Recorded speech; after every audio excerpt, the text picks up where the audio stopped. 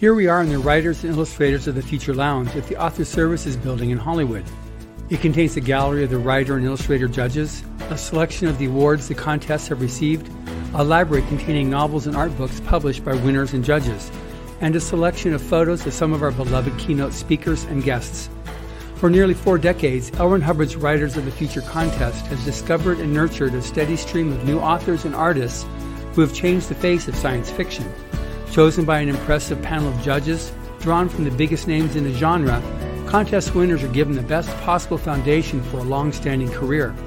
Now in its 3rd year, the Writers and Illustrators of the Future podcast continues to provide advice and tips from contest judges, industry professionals, and contest winners for writers and artists wanting to take their next step, along with needed inspiration to keep on going. If you are already a regular listener of this podcast, I thank you. If you are new to it, I welcome you to the weekly installment of the Writers and Illustrators of the Future podcast. This is John Goodwin, your host.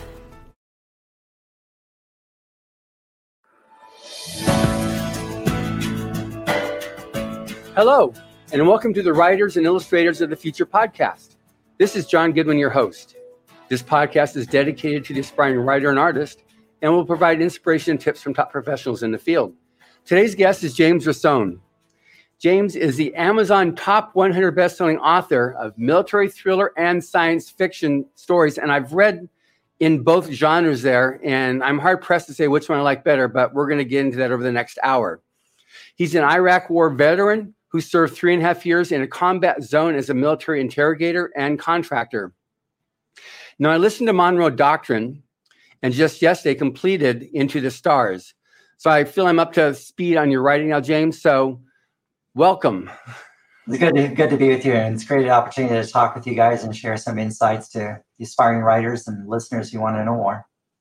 Yeah, and I think it's fascinating. I've done lots of interviews with writers and artists who have either been team writers or, in one case, with Leo and Diane Dillon, as a husband and wife team. And she just, Diane, her husband passed away several years ago, but she wrote an essay for this year's Writers of the Future called The Third Artist, and how they independently were amazing artists, but working together, it was a third. They had to have agreements and stuff like that, what to do, and that became like the third artist. So I guess to begin with, so you're a military writer and science fiction. Which came first? Well, I originally started writing in the military thriller side. That's where I originally started out with. And then I've always been an avid sci-fi reader, though. I've enjoyed that. I like that genre. And I didn't start writing it. When I first got into writing, everyone says, write what you know and know what you write. And at the time, I really did like reading military thrillers, and I honestly wasn't seeing what I wanted to read. Yeah. And that's when it occurred to me, well, why don't I write the kinds of books I want to read? And that's kind of how it took off. That's amazing. Now, like I said in the intro there, you've got 3.5 years military in the Iraq War. So now, is that your full stint in the military, or were you already 20 years in the military leading up to that 3.5 years and then been there, done that, and then went to become a writer? Yeah, so when I was 18, like most 18-year-olds, I didn't know what I wanted to do with life, kind of floundering around a little bit after graduating high school. And I originally was looking at joining the Marines, and lo and behold, they were out to lunch. So I started talking with an Army recruiter. And at the time, my uncle was in... So literally out to lunch. Yeah, literally out to lunch. Okay, yeah. For me, my uncle was also a full-time National Guardsman. So he worked full-time with the Army. That was his full-time job. And he started telling me about the Guard. And he says, why don't you join this unit here? Because this way you can at least get your college paid for and pursue that. And if you still want to go full-time military, then you can go as an officer because you'll finish your college. I thought that was a good idea, good suggestion. So that's the route I went. So my first 6 years in the military, I joined the Wisconsin Army National Guard in 1996. And that allowed me to pursue and taste the military if I wanted to go that route full-time, while at the same time finishing my college and being able to get paid for it. And then when I was doing a semester in Munich, Germany during 9/11, that's when the terrorist attacks happened. I was in Munich at the time when that happened, and that kind of like rechanged my focus. I decided I wanted to go full time when I finished college at that point. And so I should have, I didn't go Army, go figure. I decided to swap over and I went Air Force instead. And then that led me down, I was in the Air Force for 4 years and went into the interrogation route. And then I got out and proceeded to continue working in government, though, for many years afterwards. Got it. So at what point did the writing bug fully envelop you? Oh, man. So the first time I ever conceived writing a book, it actually wasn't necessarily about fiction. I was in the interrogation training course at Fort Huachuca, and I joked with some of my fellow airmen. I was like, I'm going to write a book about this. And they were like, no, you're not. No, don't you dare. It's a common phrase. And when I was in the war, I kept a journal of what was going on, just as a decompression way for me to remember things and have something to tell my kids when I get older. And when I came home, I decided, why don't I turn this journal into a book? And so we wrote the first book, was Dinner with a Terrorist, and published that with a small imprint who we thought was great and would do everything for us. They did not. And many years, we just kind of gave up on it. And then I really got serious into writing when I was talking with one of the VA counselors, and she was telling me, you like reading, you do a lot of writing with Oxford, because I was in graduate school at the time at Oxford. And she suggested, why don't you look at writing? It's great therapy, and just start doing that. And so that kind of born the idea of writing books that I would want to read and moving in that direction. And then I discovered Kindle Unlimited, and be able to publish things through that Amazon platform in 2015. And that's when we published our first book, was December 31st of 2015. And your first book was? Our first book was called Prelude to World War III. I looked at it and said, well, what would a war of the future look like in the 2030s? And that's kind of what we kind of went with that direction. So then when you went into and wrote the Monroe Doctrine, so that was, where was that in the scheme of your writing journey? So that's my current series right now. That's what I'm currently writing in that series. We just released the 5th book in that series this past Friday. I've got at least 2 more on deck for it.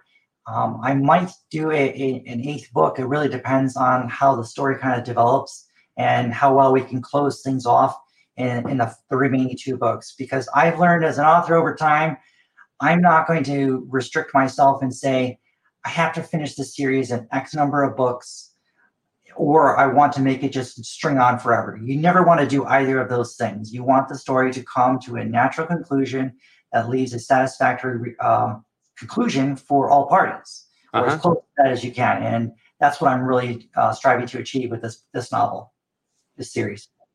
Yeah. So now that brings up the point then, because I read Volume 1 of Monroe Doctrine. So that takes place in is it the 2020s or is it 2040s? Yeah, 2020s. 2020s. Yeah.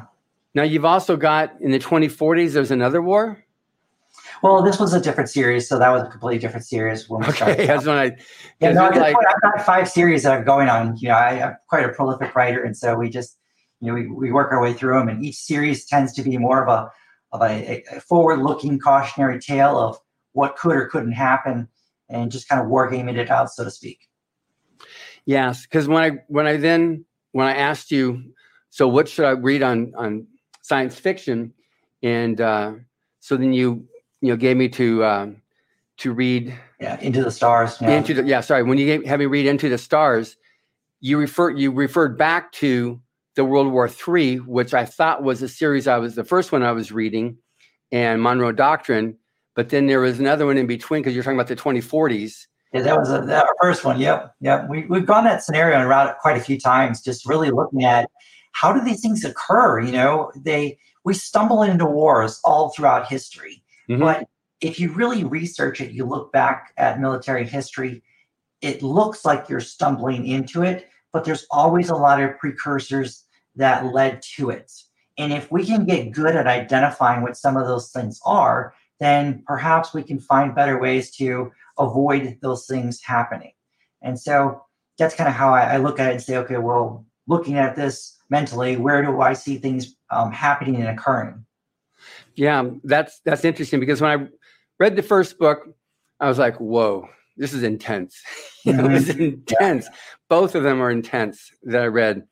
But then then I really got what you're trying to do there is give like a worst case scenario and just give you, this is something that, look at guys, this could actually happen. And here's something you can look at and decide, let's avoid this. Let's do something now to prevent this scenario from happening.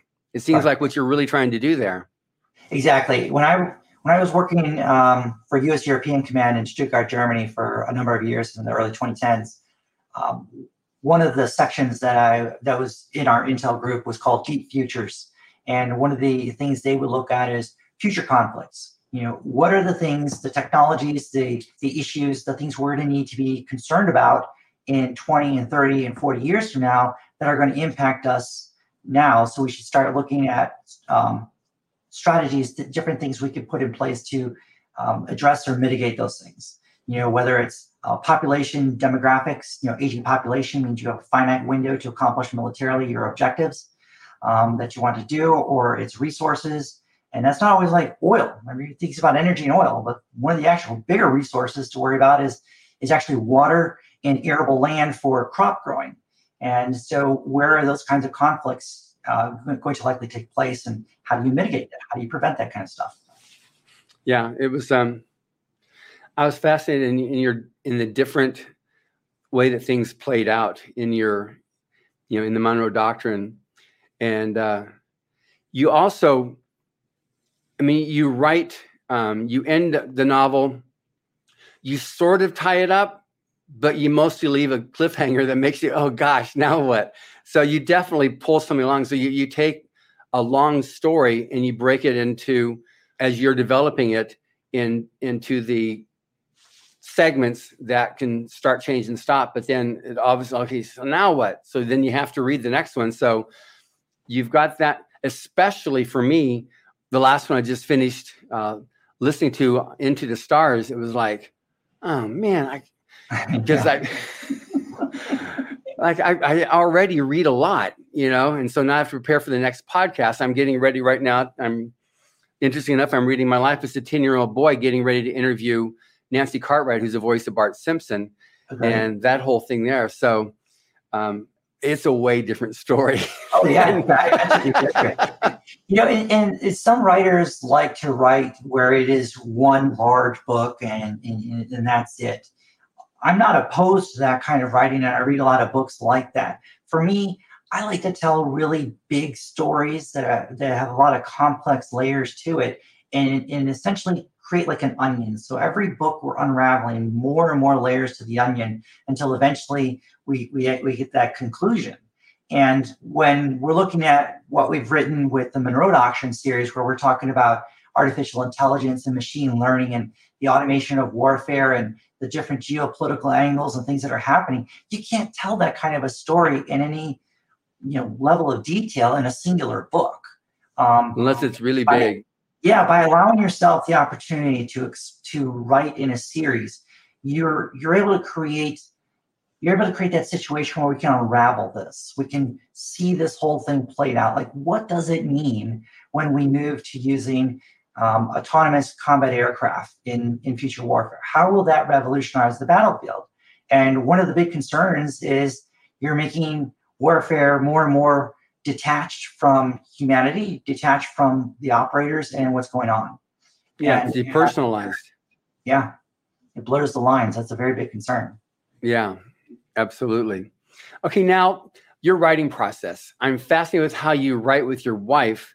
And like I mentioned at the outset, I've done some interviews with writing teams, and then even A.J. Riddle, with his wife doesn't write, Ann Riddle, but A is Ann and G is Jerry. Their writing team, and these have distinctive hats that they do. But now you with your wife, how does that work? Well, at first it was very complicated. I won't lie and say it was easy. There was a lot of bumps along the roads and a lot of arguments and fights. And eventually we settled down and came to a resolution of, okay, this is what I'm really good at. This is what you're really good at. Let's focus on those areas, delineate those lines, and then let's execute, move forward. So on my end, I really handle the content creation, the research, the writing, and I just go with it there. And when I finish the book, I hand it off to Miranda, and then she'll go in it, and she she'll add in different aspects to the characters and personalities. I may have specific scenes I ask her to write or characters. And then she kind of helps to cinch all that together and helps make sure that I'm not being too verbose in my writing, and helps me be a little more concise, because I sometimes will explain too much and she'll take what I explained and chop it down to 3 sentences. That's like, oh, okay, I guess it worked too. And I just didn't see it. But she's really good at that. And then while she's doing that, though, I'm already working on the subsequent book in the series. So I don't have to slow down. My mind just continues to stay in the story while she works on that piece. And then when she's done, it goes to our editor. And then I hand off book 2, and then Miranda starts on book 2. The editor has book 1, and I'm on book 3. And it's literally a production cycle. And once the cycle's really going, as long as we don't have any major hiccups, it just stays rolling. And it's going to a pace now where I've written at this point 26 books, I think. So my drafts are substantially better than what they were a while ago. So now we're actually reversed a little bit, where the book goes from me directly to the editor, then from the editor back to Miranda. Then Miranda handles all of the conceptual development from our editor, tightens everything up, and then it goes back to the editor for a second round. And she handles that whole piece while I continue to work on creating the next books. But that was a 5-year process to get to that evolution. And once we reached that actually shortened our production time probably by about 6 to 8 weeks, which means instead of struggling to get 3 and 4 books a year out, which is still great, we're now actually able to pick up probably between a 5th and 6th book. But again, it's because we have a whole steady pipeline of these things coming. It wasn't an overnight thing. It was years of building and getting it going, and just having a steady pipeline of books that are in various stages of construction and writing and editing, and then just staying on top of everything. I get it. So then on your writing, because you've got military thriller, you got science fiction, those are 2 I'm familiar with, and perhaps you've got more now as well. Sticking with those, just those. Okay, so do you have any problem like switching gears, or is it a matter of switching gears? No, I do have problems with switching gears. I'm not going to lie about that. This is the sci-fi series is my first endeavor into that realm, so it is a little bit of a struggle there. So what I've found works is, like right now, I just finished Monroe Doctrine book 5. So I'd written 4 and 5. I've paused now that series, and now I'm spending essentially the next 6 months where I'm going to be working on the sci-fi series. And so what I'll do is I'll go back and I'll either read the previous book we just published to get my mindset back into that realm again, look at the draft and outline to make sure we're still moving along, and then I roll right into the next book, and then I stay in that world for at least 2 books. If I have time, I'll do a 3rd before I pause again. I make sure I have a long enough pre-order to cover the distances, and then I roll back to the thriller side, and I repeat that process and kind of make that work. I get it. Now, your science fiction definitely has thriller, throughout it. You definitely are like, I got to turn okay, so what happens now? And then when I saw the ending coming, I said, okay, here it's coming. That's it. Yep. Yeah, we are the masters of being able to do that, because what we've learned with Amazon is they allow you to set up pre-orders, which is great. Now, there was a time when Amazon made it only 90 days, and that was rough. They've now extended that to a year, which makes it a lot more manageable. So when we conclude book 1 or book 2, we always make sure that the pre-order for the next book is up, and then that link is in the end of the ebook. And what that allows you to do as a self-published author is it allows you to hopefully carry the reader over from one book to the subsequent book, which as an indie writer, we have to handle all the marketing ourselves. So you've got to think cleverly, how do I manage that? How do I grow my readership base while retaining my existing readers? This is the critical strategy to making that work. And then when a series ends, having book 1 of the new series, that pre-order link ready to go, is also critically important, because then you transition the reader from one series and you roll right into the next series.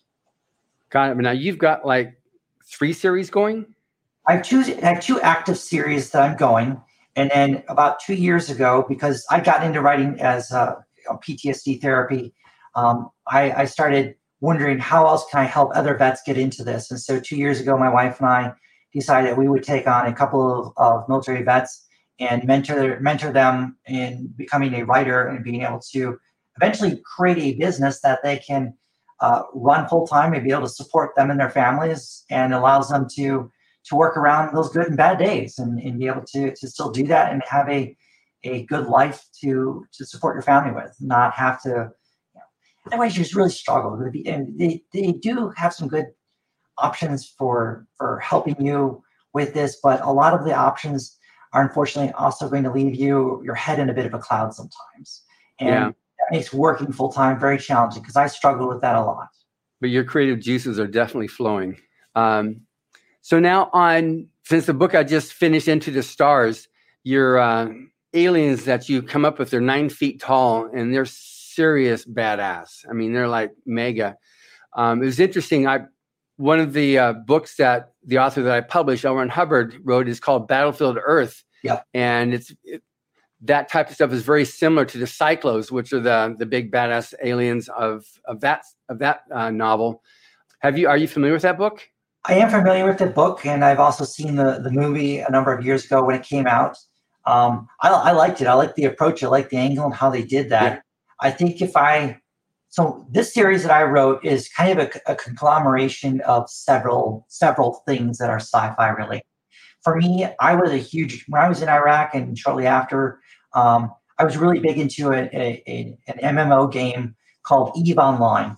And that was a really cool interactive sandbox of just space, and being able to have, businesses and military alliances and fighting. It was a lot of fun to play with people from all over the world. I enjoyed that. So I found some creative relevance from there for the series. And then I also kind of liked some of the aspects of Battlestar Galactica, and looking at that, and the Stargate SG-1 series, and just a handful of these things. To me, all of that was amazing to see all that and say, what elements can I pull from different things, and how can I make it better or unique or more applicable to, say, the 2090s, early 2021s, because that's where our series takes place. I didn't want to do this, 2,000-3,000 years in the future.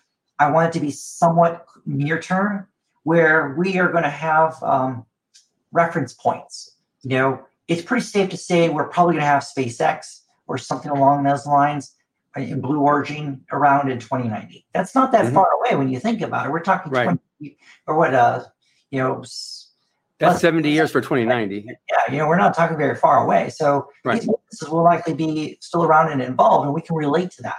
And as a reader, the more things you can create that people kind of relate to and associate, identify with, the more they kind of, I get that. Yeah, I understand that. And they have those immediate reference points, and it's so much easier for them to get involved and dive right into it. Yeah, because you've got some stuff that you put in there of like Monroe Doctrine. You've got like the offering all the Skynet for free, but why that was done, what's on the other side of that one? There's a reason why it's done. There's a reason why it's done. It's like Facebook. Facebook's free. Think what they're able to do with the information that you are willing to put on there, they are able to repackage and market and sell for substantial sums of money. And same with Google. When you're using Google, you're the exact same thing. All that stuff. It's not free. It's giving them the ability to collect information they can repackage and sell to marketers. So that's what it all comes down to. Yeah, absolutely. And then obviously all the AI, how that's all going, and your greatest fears. And Elon Musk makes his comments about it right now. His fears of letting AI go unchecked, and you take it where it is not checked. And what happens. We have to anticipate that no matter we all come up with these great intentions. We have good intentions for doing this project or that project, and that's wonderful. And that's what we should all strive for, and why we should move forward in those things. But we also can't discount the fact that man is a depraved creature, and there are going to be individuals who will use this technology and as an exploit, whether it's to create unheard of wealth for themselves while fleecing the consumer and everyone else, or it's to consolidate and grab power. And we don't know which way that goes, and that's dependent on who is in control of what at what times. And AI is going to be no different, and neither is automation and everything else. And so I think it's kind of neat for us to explore that, talk about that, and just give people an insight as to what could happen. Yeah, it's that was very like wow. It really makes one look at it, and just at the beginning it was just horrific, and then just looking at it and just, okay, I see what I'm tracking with this now. And now it'll be a lot easier to address the rest of the books here, because it's such a raw look at what could actually happen. And the fact is, when you got AI, it does not have inherently any sense of morality, any sense of compassion. It's all a programmed trait or not. Yeah, it is about objectives. You've given it a task to complete a task. And if that task results in the death of one person, no people, or 1 million people, it doesn't really matter to the machine. All it sees is a task. And so it's devoid of that, which makes it the ultimate killing machine, if you will. But it's also a very scary future if that kind of stuff evolves unchecked and isn't even thought about or discussed. And I think the more books that come out, the more movies that come out that discuss this, that talk about it, starts to seed ideas where we begin to question, is this really the route we want to go? Or if it is, how do we build in safeguards to ensure we don't end up in that kind of a future? Yeah, but like in your book, you've also got, in the Monroe Doctrine, you've also got this naive concept that no, it won't happen to me. It won't happen to us. No, that's not going to happen, because you become so channel visioned on what you see as going to be outcome of this that you don't look at other possibilities. Okay. Or worse, we don't consider the second and third order effects of decisions. And that's a big thing that we always put in a lot of the books is, if when you do X, Y is going to happen, and then Z is going to happen next. And when we make decisions and we don't think about the consequences of those decisions, they have ripple effects. And, I don't want to, discuss the whole, the Ukraine war and situations going on there, but there are consequences to sanctions. And we are starting to see those consequences where, Lebanon had just, talked about having food insecurity and being in a food crisis before the end of May. Well, that's the first domino to fall in this whole, the whole sanctions regime. So, decisions have consequences. It may be well-intended and we may support that, but we also have to acknowledge there are going to be consequences to those. And are we ready for them? And did we contemplate them before we institute them? And so I like to put that in a lot of the books and what we're talking about, what we're doing. It's interesting that you mentioned that, because we recently had our Writers of the Future Awards Gala for volume 38. And our keynote speaker was Lieutenant General J.T. Thompson, USAF. He just retired, but he was one of the ones instrumental in creating the Space Force. And when he spoke, he talked about specifically the importance of science fiction writers for this very reason. Is that, we have our own concepts of what needs to be done and the outcome will be, but we need you to look at all the different angles that we wouldn't necessarily see on a decision. We need to have those other perspectives that we won't have. And it's interesting because a lot of the authors of the Golden Age were themselves in World War II. They were rocket scientists in the middle of the 20th century, developing a lot of what became known now as the Air Force and what led to the rocketry going into space. And they're the ones who had the ear of Washington, D.C. at that time period, because they went in like, what do we do? Where do we go? What are the various alternates that we have to deal with? And I know that Owen Hubbard and Robert Heinlein and a few others met after World War II as Korea was beginning to escalate and potentially was going to lead to an immediate third World War. Yeah. And they said, we need to do something. They started writing science fiction to create a space race. Because at that point, the arms race was really heating up. And so they created a space race to get man's attention off of fighting each other instead of let's tackle the unknown out there as something that we could all go to agree with. And what you did in your book of Into the Stars, it did just that. We just finished, and it was like still this conflict you had at that point in the three basic governments on Earth. but there was still this animosity and that tension was always there. But then when this came up as a bigger foe than any of their own internal conflicts, they then were all able to unite. Yeah. And then I have to read book 2. But otherwise... Yeah, by design, that's how it works. But yeah, no, you're right. And that's the whole unique thing. And that's one of the things that I wish as a country and as humanity, we could come together around these massive projects that could really propel us forward. Elon Musk talks about going to Mars and being able to move forward in that direction. Right. Imagine if we had a 1960s, style man to the moon race, and we were able to come up with some sort of national program like that focused on establishing the gas station on the moon we need, the orbital infrastructure we need to build the ships, and getting out to Mars, and put our focus and attention on there instead of divisive issues that we end up getting cycled into all the time, and find commonalities. Those are all things that we can come together and agree on. Even if we disagree on everything else, we can come together on something like this. And that's how we start to bridge the divides between different people. We move forward in a much better way, I suppose. Yeah. You established an accord in your book that worked out how, as habitable plants were discovered, who was able to claim rights to that versus when they had to be in the Sirius system, when they had to be shared, It's interesting because the treaty we come up with where everyone shares technology that they develop to collectively work together for a common good. Exactly. Yeah. There's a Conquest of Space series that Hubbard wrote in the 40s and 50s about how it was actually finally accomplished, and it was through privatization. Yeah. That's where you got your Elon Musk and your Jeff Bezos and the other companies that actually went out there and took the bull by the horns and made it happen. And there, the organization which handled assigning of discovered planets was the Explorers Club, because it was because he was a member of, he was one of the more storied members of the Explorers Club, and it wasn't political. So they could then work out, and they kept all the registry there. So when somebody discovered a planet, then it would be registered to that country as they went out there. So it was, because being non-political in nature, they could do that, and there was no favoritism on that. Yeah. Obviously, that didn't happen, but or at least it hasn't happened yet. It hasn't yet. It's going to. Yeah.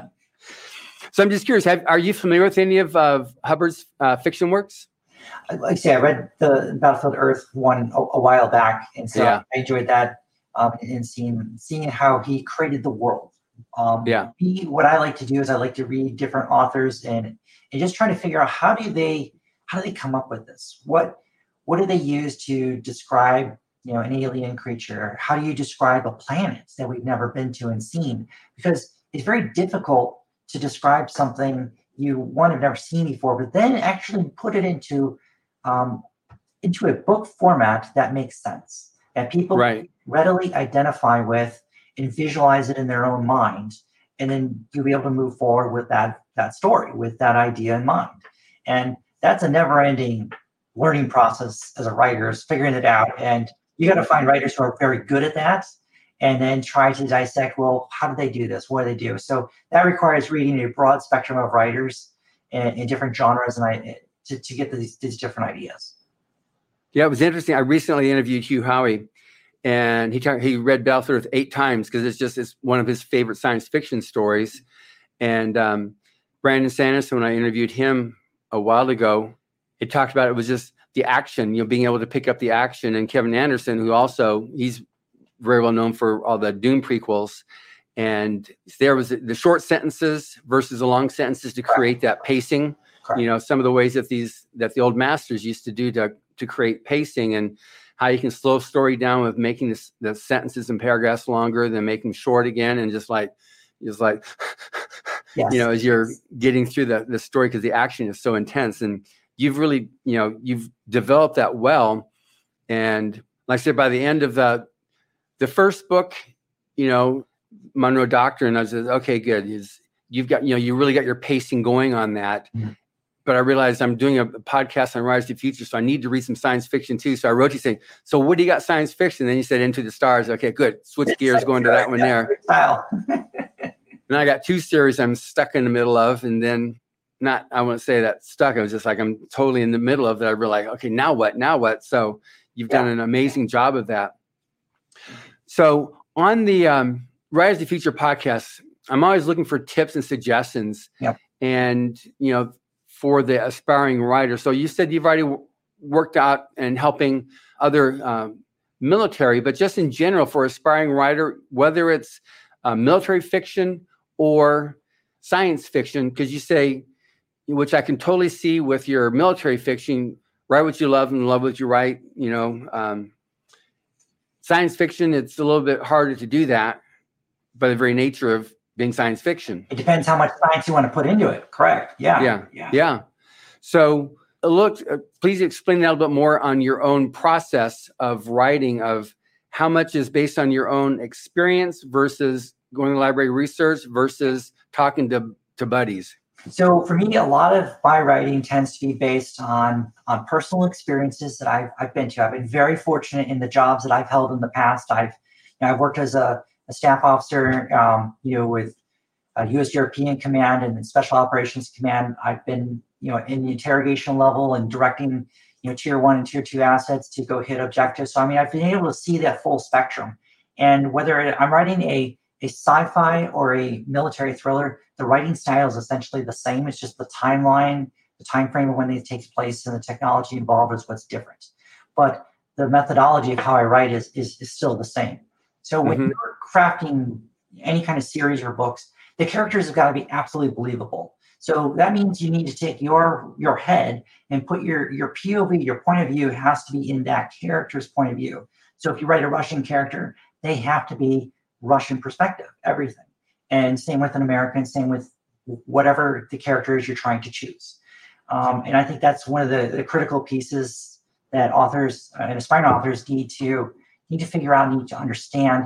You've got to make it authentic, because when things are authentic, and that's when they become very real, and that's when readers really grab onto it. And then, as you mentioned earlier, pacing is very good. There's a book written by Matthew Jockers called The Bestsellers Code. And I thought that was one of the best books I've read about the craft of writing. Because when it comes to craft, a book is essentially, it has a heartbeat, okay? So it's like an EKG. It has your ups, your downs, your ups, your downs. And you want to have those spaced out where you have enough of an opportunity for a reader to catch their breath before you take them on the next either high or low in the roller coaster. And when you pace those things out between, usually it's about every 9 to 13% of a book. That's what gives you that super fast-paced book that people just have to keep turning the pages. And then I was listening on masterclass.com. It's another resource I use too. I was listening to David Baldacci talking, and he very clearly articulates that the last paragraph or two of a chapter has to be really that hook that grabs the reader and causes them to want to turn the page next to find out what happened. And in those the first paragraph or two in the next chapter have to likewise suck them in. And when you can create that, it just goes over and over and over again.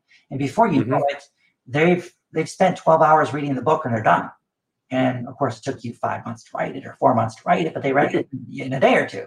And that's how you create a compelling bestseller. And when you do this in a series, they end up burning through the whole series. And that's how you make it a sustainable business, because you got to keep selling books. That's right. You absolutely need to do that. So on what you had to overcome yourself as an author to get that, because not everybody starts off, okay, good, I'm going to write myself a book and here we go. It's hard. Ta-da! Not that easy. Yeah. It really requires a lot of discipline at first, because you have to understand that whether this is full-time or it's a hobby, you have to understand you got to create a schedule, you got to create an outline. It doesn't have to be a strict, paragraph by paragraph outline of what your book is, but you need to know what you're trying to do, what you're trying to achieve. And you got to stay disciplined in what it is you're doing, and then just stick to it. If you stick with it long enough, you're going to finish the book. But if you allow perfection to paralyze your ability to complete it, then it may never get done. So you have to find a bit of a balance. And I think that's something that you learn in time, and it does come with. But at the end of the day, you've got to decide that this is what I want to achieve. This is what I want to do. When you go to college and it is tough, you have to say, I want to be here and I want to do this. And when you make that decision, things just start to fall in line. It doesn't make it easy, but it does give you that grit you need to get through it. Same thing, right. People that do marathons or Ironmans, they have to determine, I'm going to do this. And I think that's where a lot of my military training has helped me, because it kind of taught me that mentality of developing inch stones. Okay, I don't need to write the whole book today. What I do need to focus on is I need to focus on writing 1 page or 2 pages or 1 scene. And when you create small inch stones, they become very easy to achieve. And as you start to achieve more and more and more, it builds a lot of confidence mentally that I can do this. And before you know it, you're rolling through the book, and within a month, you've got half the thing written. And that's how you develop that mindset. That's how you create that ability to just plow through and get it done. I get it. Now, do you write every day? I do write every day. I am a maniacal workaholic. I fully admit that and embrace that, but I'm doing it for a purpose and a mission. I'm 44 right now. I just turned 44 last week, and I don't want to be working this hard when I'm 60. I also want to have a comfortable retirement when I'm 60, and I still have an Oxford graduate degree to pay off. So I need to earn some money. So right now, I view my writing business as you would any kind of startup business. There's a ramp-up period that's going to last X number of years to get your catalog, so to speak, created. And you've got to work on developing your marketing apparatus, your reader acquisition process, how you're going to build a business. Because at the end of the day, we all want to write books. But if you don't learn how to master the business aspect of being a self-published writer, you're not going to make any money in this business, because you can't just throw it up on Amazon and expect people to find it. You have to figure out, well, how do I find the audience that would be receptive to this book? It's not just about throwing $1,000 or $2,000 a month at marketing. It's saying, how do I find the right audience that's going to really enjoy this kind of book, as opposed to just finding a large audience in general and hoping someone likes it. And those are business things you learn over time, and stuff that I've leaned on from my own education at the Oxford Business School. Really taught me a lot about that piece of the puzzle. And I think that is why we have excelled where we have. We've only been in this business full-time writing now we just finished our 4th year of full-time writing. And what we've achieved is really quite good, considering when I first started this, I'd been laid off from one job and was waiting to find another, in between finding another one. So I had no resources when I started this. I had my brain and my ability to work 80 or 100 hours a week like I had in the military and in the war. And so, all right, I got the time, I got the effort, I know how to do this. I'm just going to plow through and do it. And we're 6 years since we published our first book. We're 4 years into being full time.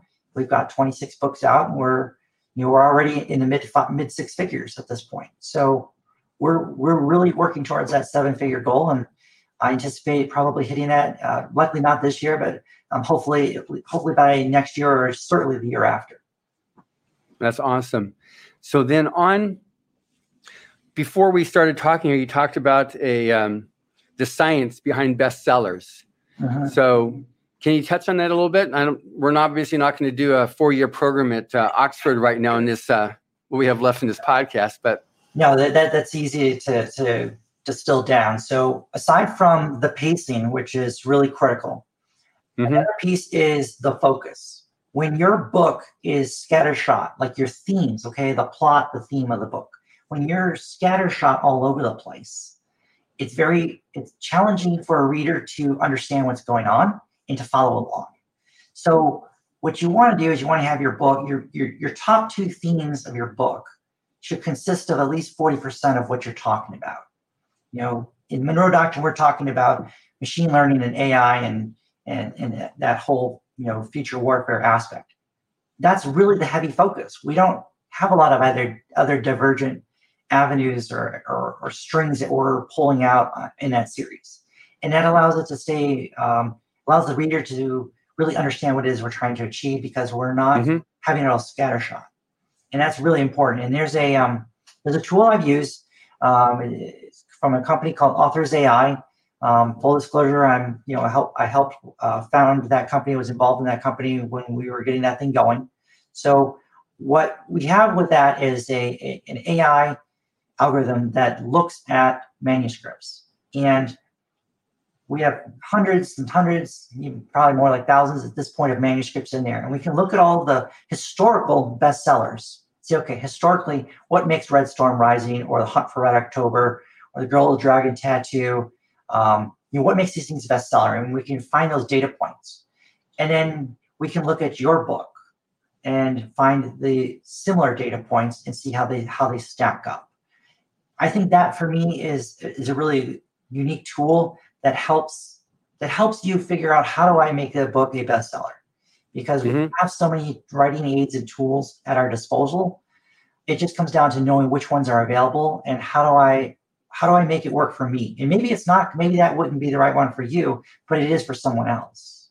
And I think that's one of the keys as a new writer, is figuring out what will work for you and making it adaptable to you and your process, and not feeling compelled that you have to pigeonhole yourself into someone else's process or someone else's way of doing it, or however they go about it. When a lot of people get bogged down in I have to create a detailed outline. No, you don't.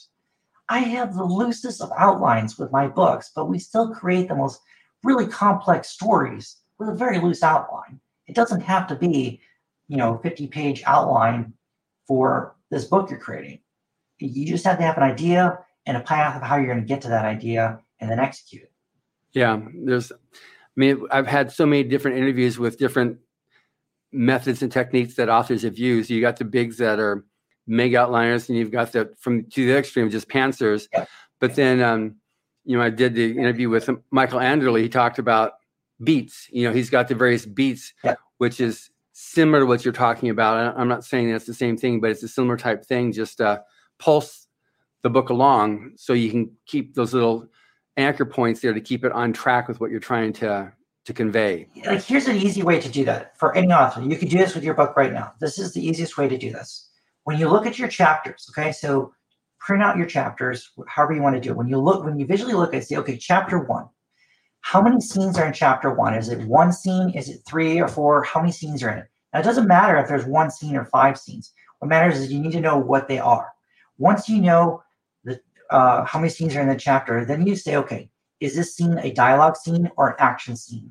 Is the chapter a dialogue or action chapter? So that's going to help you identify the beats. So once you've got that down, you look and say, okay, is chapter 1 action? Great. Then the next 2 chapters are dialogue, and then action, then dialogue, action, dialogue. You paste that out. So when you can see that laid out before you on your desk, you can say, okay, I've got an action sequence with 5 dialogue chapters. That's too much. So what you're going to need to do is say, okay, well, do I have too much action in another part of the book? Is it possible I can move this chapter to this other section, to the front of the book where there's all that dialogue, to help break it up and find ways to weave that around? So when you see all of that, because you could write the book as plotted out as you want. At the end of the day, when it's all done, you need to take it and look at the chapters and say, okay, is this a dialogue or an action chapter? And you got to be able to pace those things out, because what you don't want to have is multiple chapters of action. There's no chance for the reader to breathe or to digest what's going on or even understand the whole thing. They're just going from action to action to action. But at the same time, you can't have just dialogue. It's boring.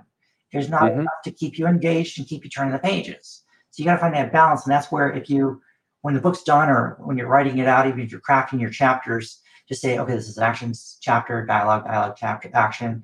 And you just visually do that. And that will really, really help your book a lot. That makes sense. Now, if you'd had that occur, you finish the book and all of a sudden you go, yep. Whoa. That changes around. I've done that before. Absolutely. Whether I'm looking at the book or I use the AI tool and I look at the report and go, whoa, that is not how I thought this thing would turn out. let me go ahead and go back to this area here, re-engineer this around, twist some things, make this work here, and lo and behold, I get the result I want.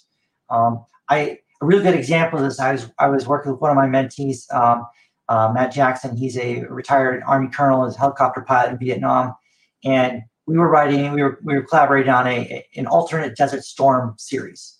And when we printed this whole thing out, we looked at it and I was like, Matt, dude, these chapters, you've got too much dialogue in the front of the book. The setup was great, interesting historical reading, but for a non-military buff, it's going to be boring.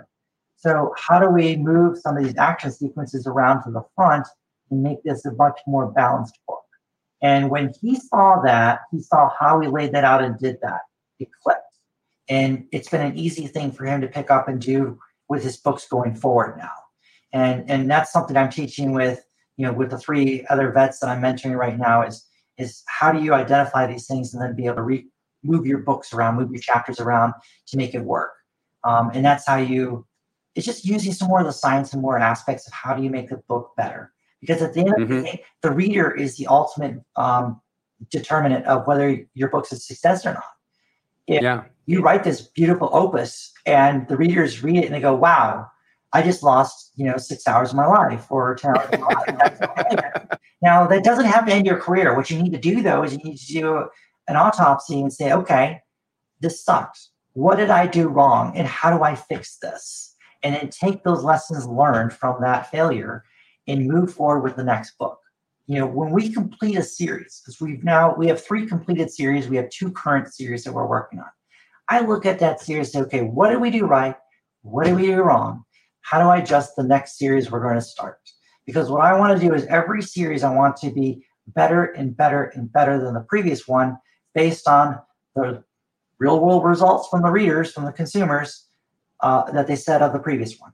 And that's allowed every series we write to continue to be better and better and better. And then again, as a business, you're fully employed. I mean, it's how I pay my mortgage and my student loans. You're going to start seeing better business success from that. And ultimately, that's what's going to keep you writing for the next 10, 20, 30 years. I get it. Have you ever written short fiction? I haven't. I've thought about doing it. I have a short sci-fi I wrote. Go figure, is almost like a alien horror one where these people station on the moon, and it was Ganymede. It was a Ganymede project, I was calling it, and they're pulling out minerals and resources and doing samples, and then some kind of like ooze comes out, and it ends up getting on someone's hands or whatever, and starts to take them over and takes over the rest of the crew, and then the other person's up in space, and they're like, oh my God, what's happening to the people down there? And they're like, I'm not letting them on the ship, and they leave, but I didn't really explore it out too much. I think it got to maybe 10,000 words. And, I thought about doing some more shorts, maybe doing some things like that. It's challenging because I'll admit as a business model, those are very, very difficult to make profitable. Right. Because there's not a lot of, you can only charge a certain amount of money for those kinds of shorts. If you're charging $1.99, 99 cents, $2.99, you're talking about making very, very little per book. And that's an opportunity cost involved in creating that. So if that took you a month to create that, how much did that technically cost you? And then how are you going to recover that cost? So shorts, they're kind of fun. I would like to do them, but from a business standpoint, financially, I don't think I'm in a position yet to do that. When I have maybe 5 or 6 completed series and I have a backlist that is earning a certain dollar amount, at that point, I can take a little more of a risk. But until I'm in a position where I can afford to take a risk like that, I need to stay focused on the sure bets that will produce, that will have a reader and will be able to support us. Okay, good. Now, did you ever try going traditional route and then just... We did. I've tried traditional a couple times and been turned down several times. It's ironic because both series that we were turned down on made substantial sums of money. Series, they're like, no, we don't really like this. We don't see this. We don't see a market for this. Well, the series made almost $400,000 the following year when I released it myself. So I beg to differ with them that there wasn't a market for it. They just didn't have the eyesight to see it. Maybe it wasn't the market that they thought was there. And I'm all about finding little niches in genres that aren't being explored. With our military stuff, everyone writes about the special forces, the lone wolf, the little action, things like that. Nobody writes about, brigade, tank brigade versus tank brigade, division versus division, the big stuff, the stuff that Tom Clancy did in Red Storm Rising. So when we did that, there was no one else doing it. It was just us in a book that came out 30 years ago. So suddenly we were the only ones doing it. And that meant everyone was reading it who was interested in that. There was no competition. Mm-hmm. And so we've stayed in that vein with that. And I think that's worked out really well. And again, I had the same thing with the sci-fi. They're like, well, we don't really think this would be a good seller and whatnot. Well, the 3 books made almost $200,000 on 3 books in a year. So I beg to differ again. I'm kind of struck by why they look at these things and they go, well, I don't really think this will do well. And it's like, well, I've got a pretty good proven record at this point of creating books that will sell and do well. What is it about that history you're not liking? So I don't know that I'll ever go traditionally published. I may just stay with the indie side. I'll be frank, I would be open to it because I would like to not have to handle and deal with so much of the marketing. I've become very good at it, but that's because I've put a lot of time into learning it. And I recognize that if I don't do this, if my business isn't going to succeed and do as well. And so this last area I'd like to be able to address then is that very thing. And so you're a marketer, and to make it an indie yourself, you can't survive unless you do have your wits around marketing. Yep. So a little bit about that, and then we'll get into our closing questions here. Sure. Yeah. So, all right, as a marketer, you can write the best book in the world, but if nobody reads it, it's not going to do well. And you can write a garbage book that everyone reads and make a fortune. So it comes down to eyeballs on books. And when you're developing your marketing campaign, you got to have a good product to sell. Visually, it's got to be appealing. So that comes down to having a professional book cover that is really tied to that genre, very genre specific, because that's what that consumer wants. And then it comes down to the book description. A book description is supposed to be hooks. Grab the reader, entice them into wanting to learn more. That is not a book synopsis. A synopsis gives the reader no reason to buy the book because you just told them all about what's going to happen. Now they know they need to buy the book. So there's learning the differences between those. And once you've got that, then it comes down to identifying what is your audience. Who is the core audience that is going to want your book? And then figure out, well, where does this core audience reside? Are they on Pinterest? Are they on Instagram? Are they on WhatsApp? TikTok? Are they on Facebook? Where are they? Once you figure that out, now you know where to direct your limited marketing dollars because we all have finite resources. So when I first started out, I didn't have a lot of money for marketing, so I had to be very targeted in where I was going. So initially I was using Facebook. And then as I've grown and developed and Facebook has become less effective for my genre and audience, I've transitioned very heavy to Amazon. And now it's about understanding the keywords and what's going after how to grab the right audiences with that. And so even when you're marketing on Amazon as an indie author, there are two functions here, right? There's Kindle Unlimited and there are unit sales. So if you're exclusive to Amazon, meaning you're not wide, you're not anywhere else, you're only available on Amazon, then you're in Kindle Unlimited. And that means you're going to get paid when people download your book and they do a page swipe. So every time they swipe the page, you're getting paid a fraction of a penny or whatever it is. Which again is why short stories are very hard to make profitable in Kindle Unlimited because you make like pennies on a book. But when you have that, you've got to understand this is where all the indie authors fail, is they don't understand that there are still two audiences you're trying to target. There are the Kindle Unlimited readers, people who are in that membership who only read books in Kindle Unlimited. And then there are paid consumers. And they're different audiences. So if your ads are only being directed and aimed at a Kindle Unlimited reader, you're only going to get largely Kindle Unlimited page reads on your books as opposed to sales. Whereas if you focus on the reader who is buying the books, you're going to get a lot more book purchases as opposed to book downloads. So a lot of guys and people that are indie writers, when you ask them that, they'll tell you that most of their income comes from between 70 to 80% of their money is from Kindle Unlimited. Meaning people are downloading the book, reading it, and they're getting paid on page swipes.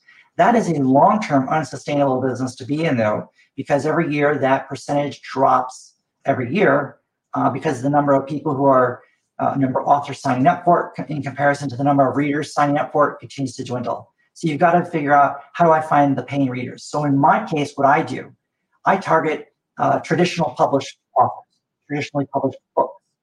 And the reason I do that is because the Mark Camerons, the Kyle Mills readers, that read the Vince Flynn and the Tom Clancy genre style books, they're accustomed to paying $14.99 for an ebook or $24.99 for a print book. So I'm targeting them, and my book is $7.99 and my print book is $4.99. I'm substantially cheaper than them, but I'm also a lot higher than most self-published writers. But that's allowed me to have my income balance where most of my revenue still is actually purchases and not Kindle Unlimited downloads, even though my books are in Kindle. And that's a very unique strategy that I don't think a lot of self-published authors recognize or are caught on to when they're driving into the marketing realm, because it is very challenging. This is challenging. I probably spend 20 hours a week or so at least on understanding the marketing, looking at the trends, the data, figuring out where I need to shift resources, where I need to focus on. And that's time that takes away from writing. So if I spend 20 hours on reading and research, 20 hours on marketing, well, that's 40 hours right there. And then I've got, however many hours I want to devote to writing. So that may be another 40 right there. So that's an 80-hour, work week. It sounds like a lot, but when you spread it across 7 days, I don't have a commute to go anywhere. I can have my 2-year-old can come in and get a hug, and I can take a break and watch 20 minutes of Paw Patrol with her and go back to work. It's not so bad. It sounds terrible, but when you add in the interruptions and little breaks you take, it's manageable, and it's not as bad as it sounds. Well, that's great. Well, that's really good. That's really good data, because like getting how you do it, and then also managing of your own marketing actions and research actions versus your writing, it's the whole package. And if somebody's that Field of Dreams is not a legitimate scenario to anticipate. You put it there, they will come. Yeah, no, they won't. Depend on luck. You need to go create your own luck. And we are so blessed to live in the time frame we are in with the technologies and tools that are available to us, because we have that opportunity.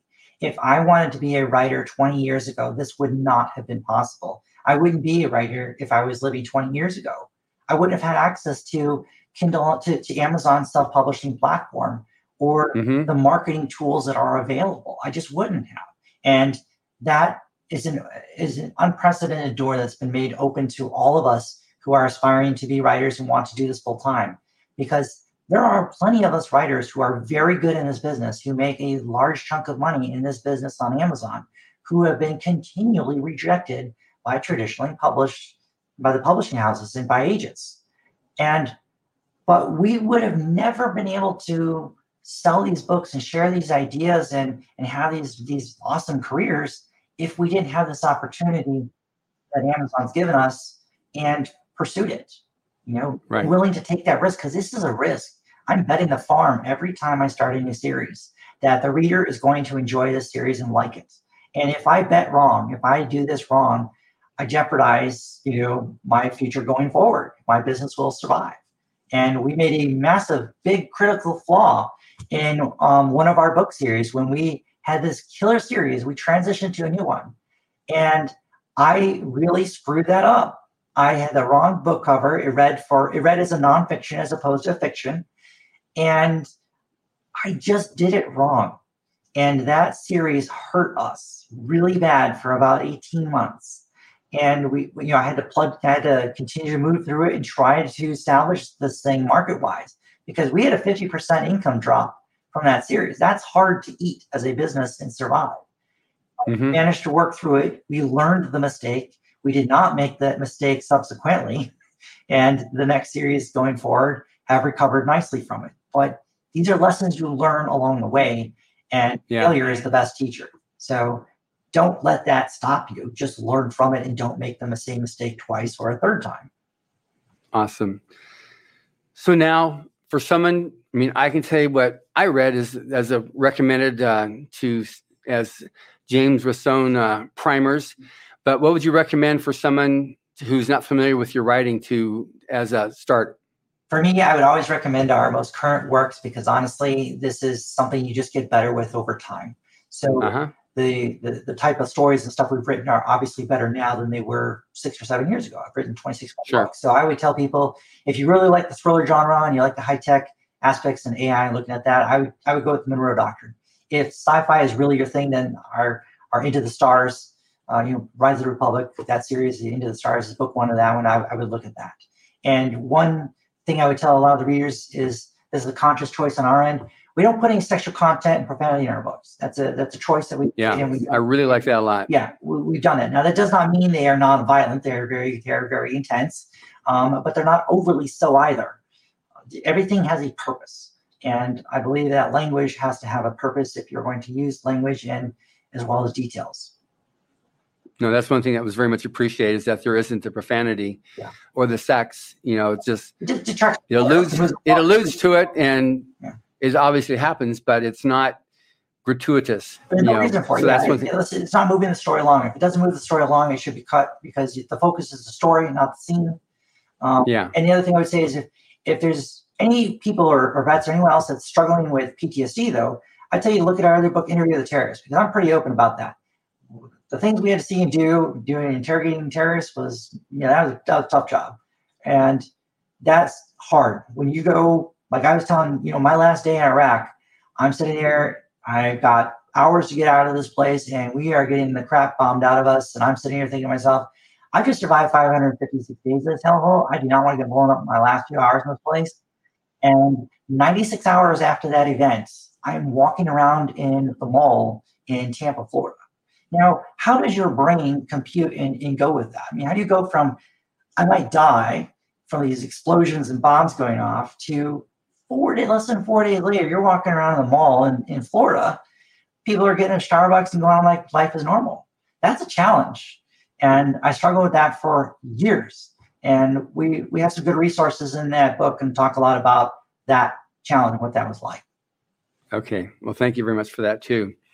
So how does somebody find you on is it preferably on social media or website, or how does somebody find you? You can find us on Facebook. We have a good Facebook page on there. So you can find James Rosone, Miranda Watson on there. Our reader roots are there. And then we have frontlinepublishinginc.com is our website that we use. And on there, I've got, both my mentees that I'm working with right now that are active series, their books that they've written in with me on. Because as a mentorship, I'm taking them in with me and saying, okay, you're going to work on this book with me. I'm going to show you how this is done.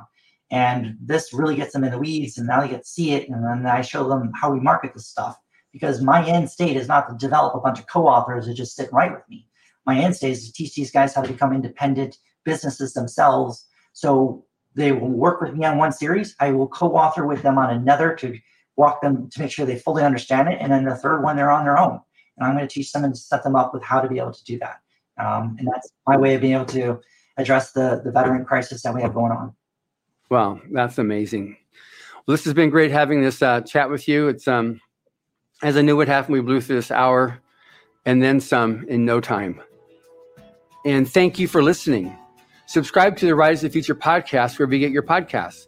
We've also been syndicated on the United Public Radio Network, where you can find these podcasts as well.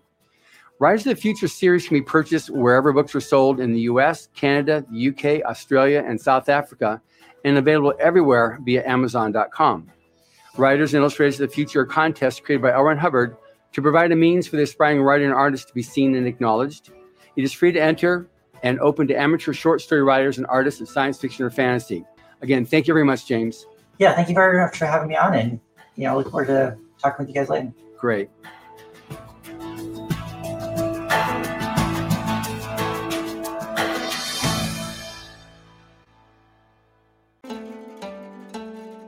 Forbidden history, grisly ghosts, monstrous cryptids, and harrowing folklore dominate Japan's history and culture. Mysterious Japan is a bi-weekly podcast presenting these spine-chilling horror stories, urban legends, and unbelievable histories in a campfire story format. Many of these tales have never been presented in English before. Our journey takes place where dark history and supernatural folklore collide.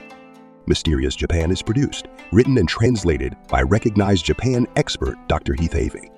Season 1 relates the unbelievable legends and ghost stories from the so-called suicide forest. Listen to Mysterious Japan for free on Spotify, iHeartRadio, or wherever you listen to podcasts. Learn more at our website at themysteriousjapan.com and be transported by unbelievable stories where the lines between reality and folklore become blurred in the shadowlands of Japan. Once again, that's themysteriousjapan.com.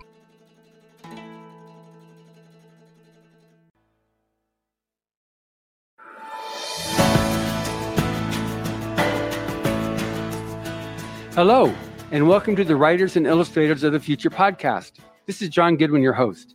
This podcast is dedicated to the aspiring writer or artist and will provide inspiration and tips from top professionals in the field, along with contest winners and a few surprise guests. Today, we're speaking with Mike Jack Stumbos. He's a winner in Writers of the Future Volume 38, and he's got an amazing story, which we're going to be talking about, called The Squid is My Brother. Welcome, Mike. Thank you for having me, John. All right, so lots of things I'm very interested to talk to you about. First off is just your career as an author.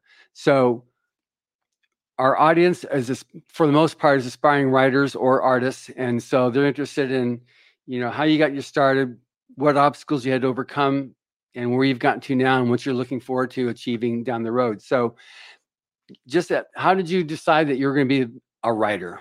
Yeah. I think like many, it's a long story that starts with a love of storytelling from an early age. I definitely grew up with Star Trek and Star Wars, and my first medium for storytelling was action figures. And I was always trying to find ways to make more interesting and more dramatic things happen to the action figures. And I had, 3 brothers, several cousins who were often saying, all right, Mike, we need to get past the dialogue and get to the actual fighting portion. And I liked the dramatic tension. So that was me. And in terms of writing out my own stories, I started doing that a little bit more deliberately into middle school and high school.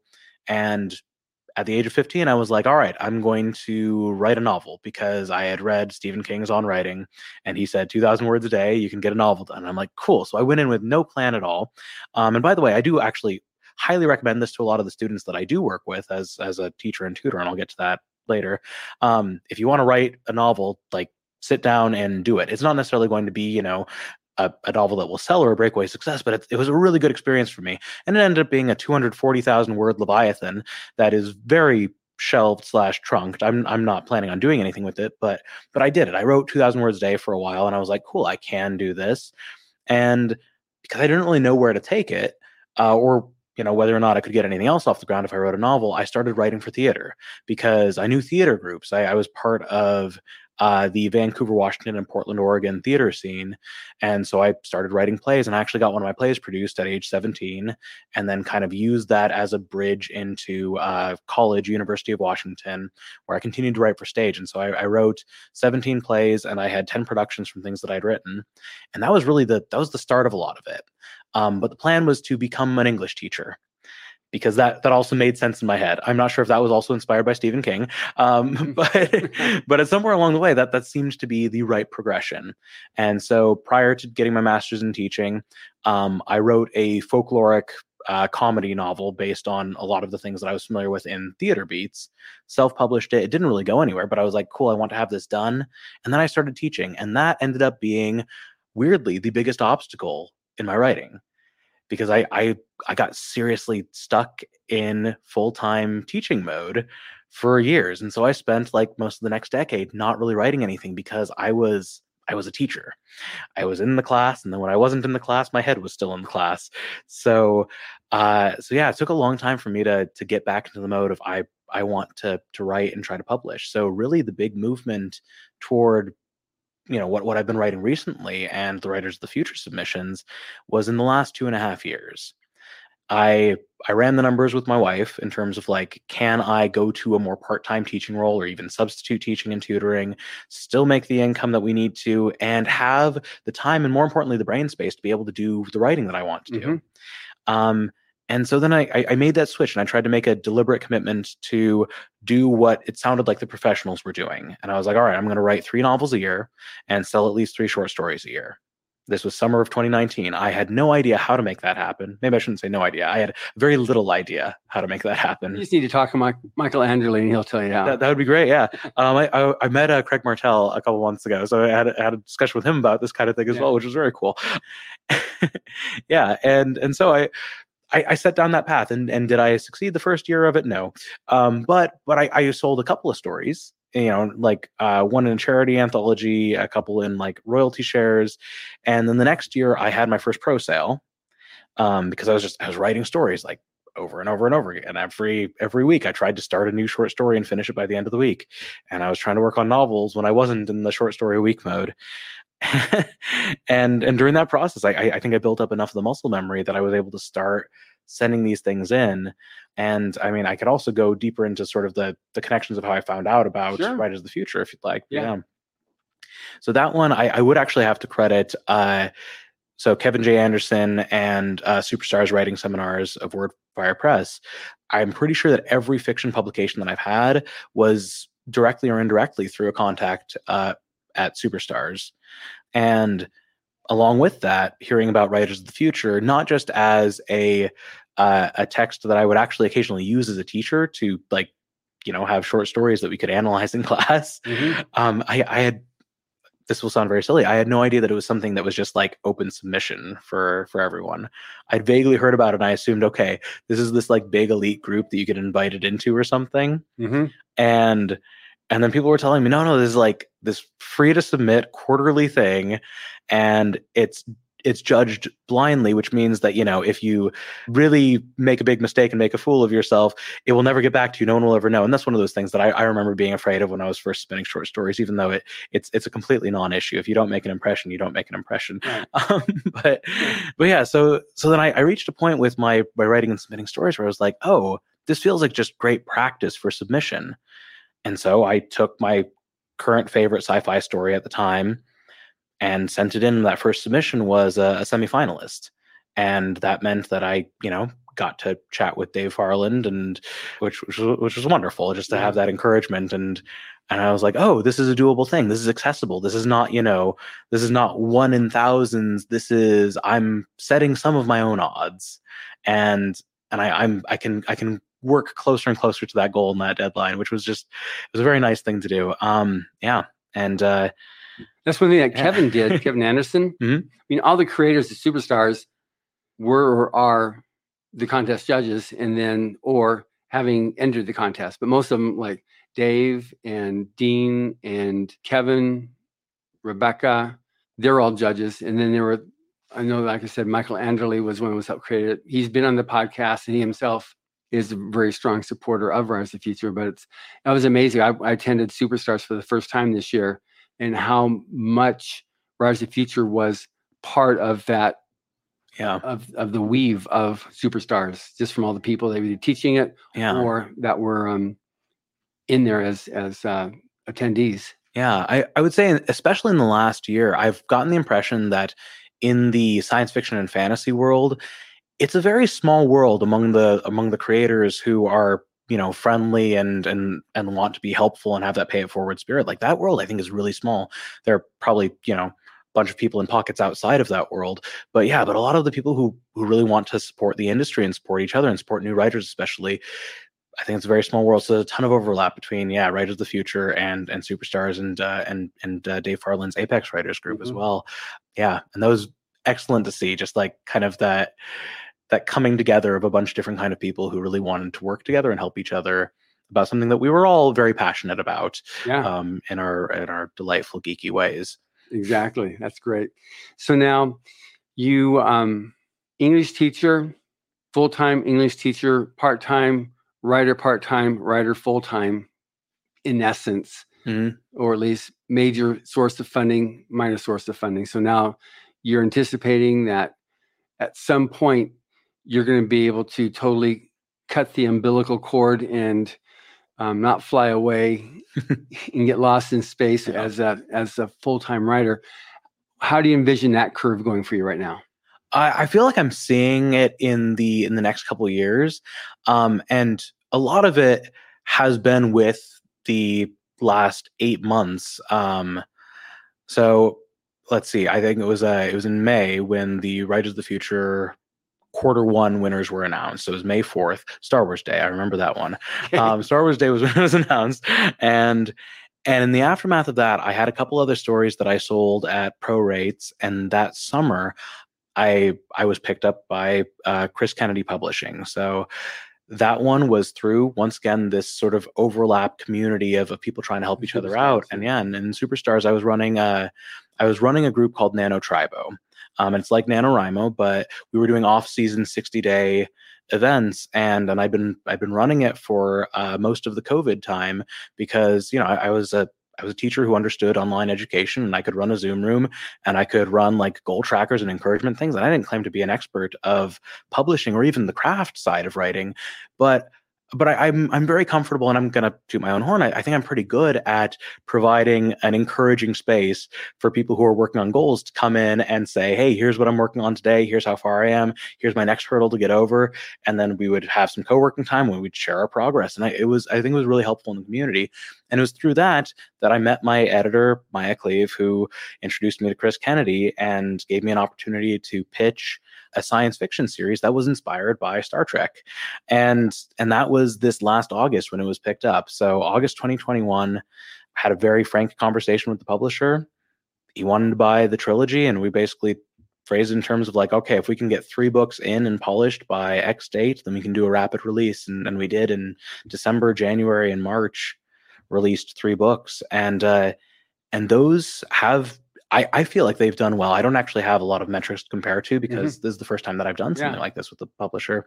But they have been. Chris Kennedy likes to do that. He likes to do exactly that cluster. Yeah, but they've been doing well enough that he's greenlit me for continuing the series. So I'm planning out 4, 5, and 6, and I've been invited into a couple other universes in the Chris Kennedy Publishing Group. So I've got about 8 novels on the docket for the next 2.5 years that I'm going to be working on, which is very exciting because the more I'm coming out with new content, the more the readers are being directed toward that backlist, and the more it's becoming feasible that this is going to be a major source of income.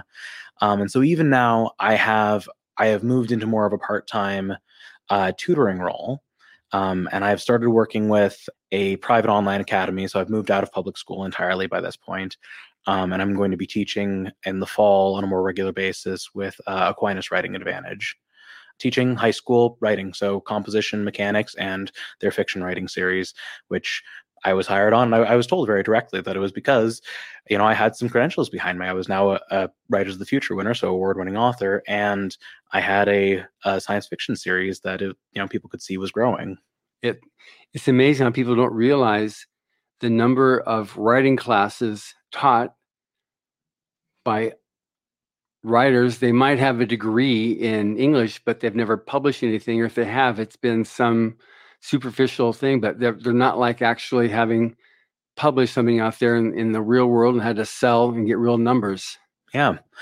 And actually, I will say, thinking back of the initial self-pub that I did of the folkloric thing back in 2012, I did it because when I was a student, so middle school and high school, this may sound like a little bit annoying, but I was the kid who would talk to the English teachers and say, like, well, why are you teaching English if you haven't contributed to literature? And yes, I said things like that as a kid, and so I was a little bit obnoxious. I will admit that, but it was something that stuck with me, and I wanted to not be one of those teachers who was teaching a thing that I hadn't tried to participate in. Do as I say, not as I've never done. Exactly. Yeah.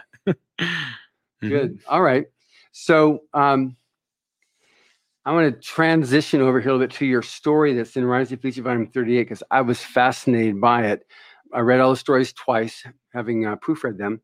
And the story, The Squid is My Brother, it's an odd sounding name, but it makes total sense having, gone through it, and the whole thing of, I'll let you talk about it here, but it's an amazing story on this subject. For me, what really stuck on the subject of bullying and surviving it. So tell me about this, how you came up with the idea, and a bit about without totally giving it away. Yeah.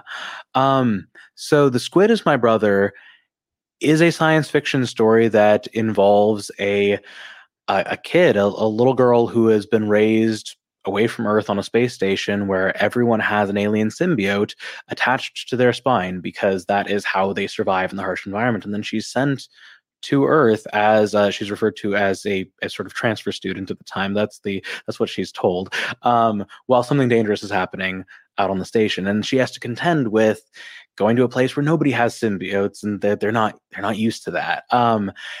And this is one of those stories that I wrote because I really needed to read it, and I'll kind of explain why. At the beginning of the quarantine and the COVID shutdown, so schools were just gone without any explanation of when they would be coming back or how we were going to support students or support families in between time. And so, I was a teacher involved in the school system, and we're talking, April of 2020, and everyone was in this kind of weird high anxiety mode where they didn't know what to expect. There was this massive fear of the unknown with a plague that people didn't know how advanced it was going to get or how deadly it was going to be as it spread through. And they didn't know when they'd be getting back to school. Everyone was kind of dealing with this new environment and this feeling of loneliness and this feeling of the unknown. And I really needed to read a story that dealt with these things and dealt with these struggles, but also had some message of hope. Mm-hmm. And I couldn't find that story, and so I wrote it. And this was one of those things I had to have some access to it, and so that was what that came from. And I guess the secondary part of it, like, why would somebody write a story about alien symbiotes attached to people? I have a habit of taking things that are usually in the realm of like cosmic horror, or at the very least sci-fi horror, rubbery monsters-ish. Like, how can we make this accessible? How can we make this familial? How can we make this potentially even adorable? And that's just something that I like to play with. A lot of ideas are inspired by those kinds of what ifs. And so those two what ifs came together, and I wrote this story about the struggles of an exchange student or a transfer student who's markedly different from the other students and having to deal with it. And a lot of the inspiration came from things that I have experienced or witnessed as a teacher or as a student or as a friend of other students in schools. And so bullying does come up as a strong topic. I'm not going to say theme because this is in no way in support of bullying, right. but when somebody is notably different, and not just different, but a kind of different that we don't yet have a way of quantifying or understanding, we haven't come up with a good way of labeling it or dealing with it or even protecting it in some ways, then these forms of misunderstandings and othering and teasing is really damaging. And it's a very hurtful form of bullying because the person being bullied feels totally alone, and they don't have those kinds of supports that I feel like there are a lot of things that once we can kind of understand them, then we can put them into categories that make it easier to protect and help and support students who would otherwise be bullied. But sometimes in the early days or the unknown days of something, it's really difficult to provide that support. Yeah, I mean, your story, it wasn't just the kids. Yeah. You got the educators too that were were unable to deal with something different. Yeah. So I mean, for me, it's really good. It wasn't like you're slapping me in the face with, okay, I'm trying to give you my message, and this is what I'm trying to show you. Yeah. But it was a great story, and this little kid, how she comes to deal with it. And I mean, her mom's a hero. Yep. Out in the space station, she's doing whatever she's doing. She doesn't know what she's doing, but she's a hero. Yeah. And everybody understands that. And so that's why, the school, all people are like, yeah, your mother's a hero, but you got to, even how they relate to the symbiote on her back, calling it an octopus. She said, it's not an octopus. Yep. Yeah. Was it Saturnian? Is that, or what was it that? Oh, so they refer to them as Neptunians? Neptunians, rather. Yeah.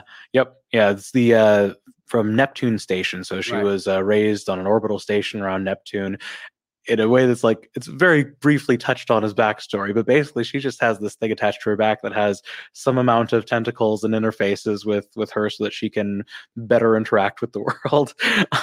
And yeah, so I think the first exposure, anecdote, somebody says, you put away the monster when, this alien creature sort of sticks a tentacle out of her backpack. Yeah, absolutely. So, I mean, that's good. So you answered the question of the inspiration of this, because that's like, what would have caused that to happen, So that totally makes sense on that. So now you have you mentioned that you started a series. You gave a copy of it to me here at the workshop, and I got through the first several chapters on it.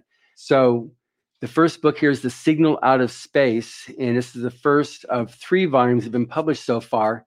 And it's amazing because, again, you've got a lot of times science fiction you got humans, how they tackle different things, and it's humans versus humans versus humans versus. Here, and humans are known as the warring tribe. You got these other races, and they all have to work together to be able to defeat this other foe, which could actually, create a problem for all of them. So this is it's a very interesting way. It's, you said that you're inspired by Star Trek. So very much so. Yeah, definitely got there. But this is not fan fiction, no, by any shape or means. It's just that was inspiration of that type of thing where you got all these different races working together. Yep. So a little bit about that. Besides, I like Star Trek. That this came to be. Yeah, it pulled from definitely a few different science fiction and space opera inspirations. The comparisons that I've made are Star Trek in particular, like the Starfleet Academy, and then along with that academy, I thought of the Ender's Game Academy and sort of the mind games that the instructors will play with the kids who they want to, they want to get the best out of them, but they're also very willing to break them down in the process. And then a couple others were the Expanse, which I actually hadn't read until writing the first 2 books from this, but once I had read some of that, I was like, oh, this is a good comparison for like what kinds of people will like. And then another one that came out as a comparison when somebody read, one of my beta readers read this, and they were like, you should read A Long Way to a Small and Grey Planet by Becky Chambers, because of the way that the different aliens work together as opposed to being always in conflict. And so those, I think, are some good comparisons for getting started. For me, I wanted to find a way to create more dynamics between the human and alien species other than just fighting or finding oh yes, they're just like humans but with forehead wrinkles. So I wanted to get beyond that. I wanted to find some ways to bring these species together and just kind of play with those what ifs and those archetypes of different kinds of creatures, cultures, societies, languages, and all of the ways that they might find symbiosis, and also with the ways that they might clash.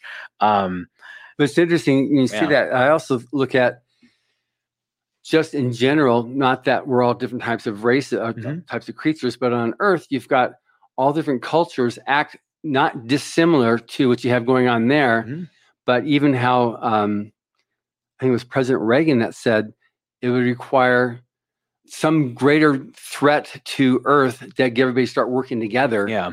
And then to that point, you've got everybody fighting. It still has that conflict that can be there, but it's subdued, or you have a greater purpose, which then gets everybody working together who would otherwise potentially be enemies. Yeah, I would agree. And there is some of that in the series as well. And in particular, the human beings ally themselves with a species that basically says, hey, we have done some research on you. We've been observing you from afar. We can tell that you're really good at blowing things up.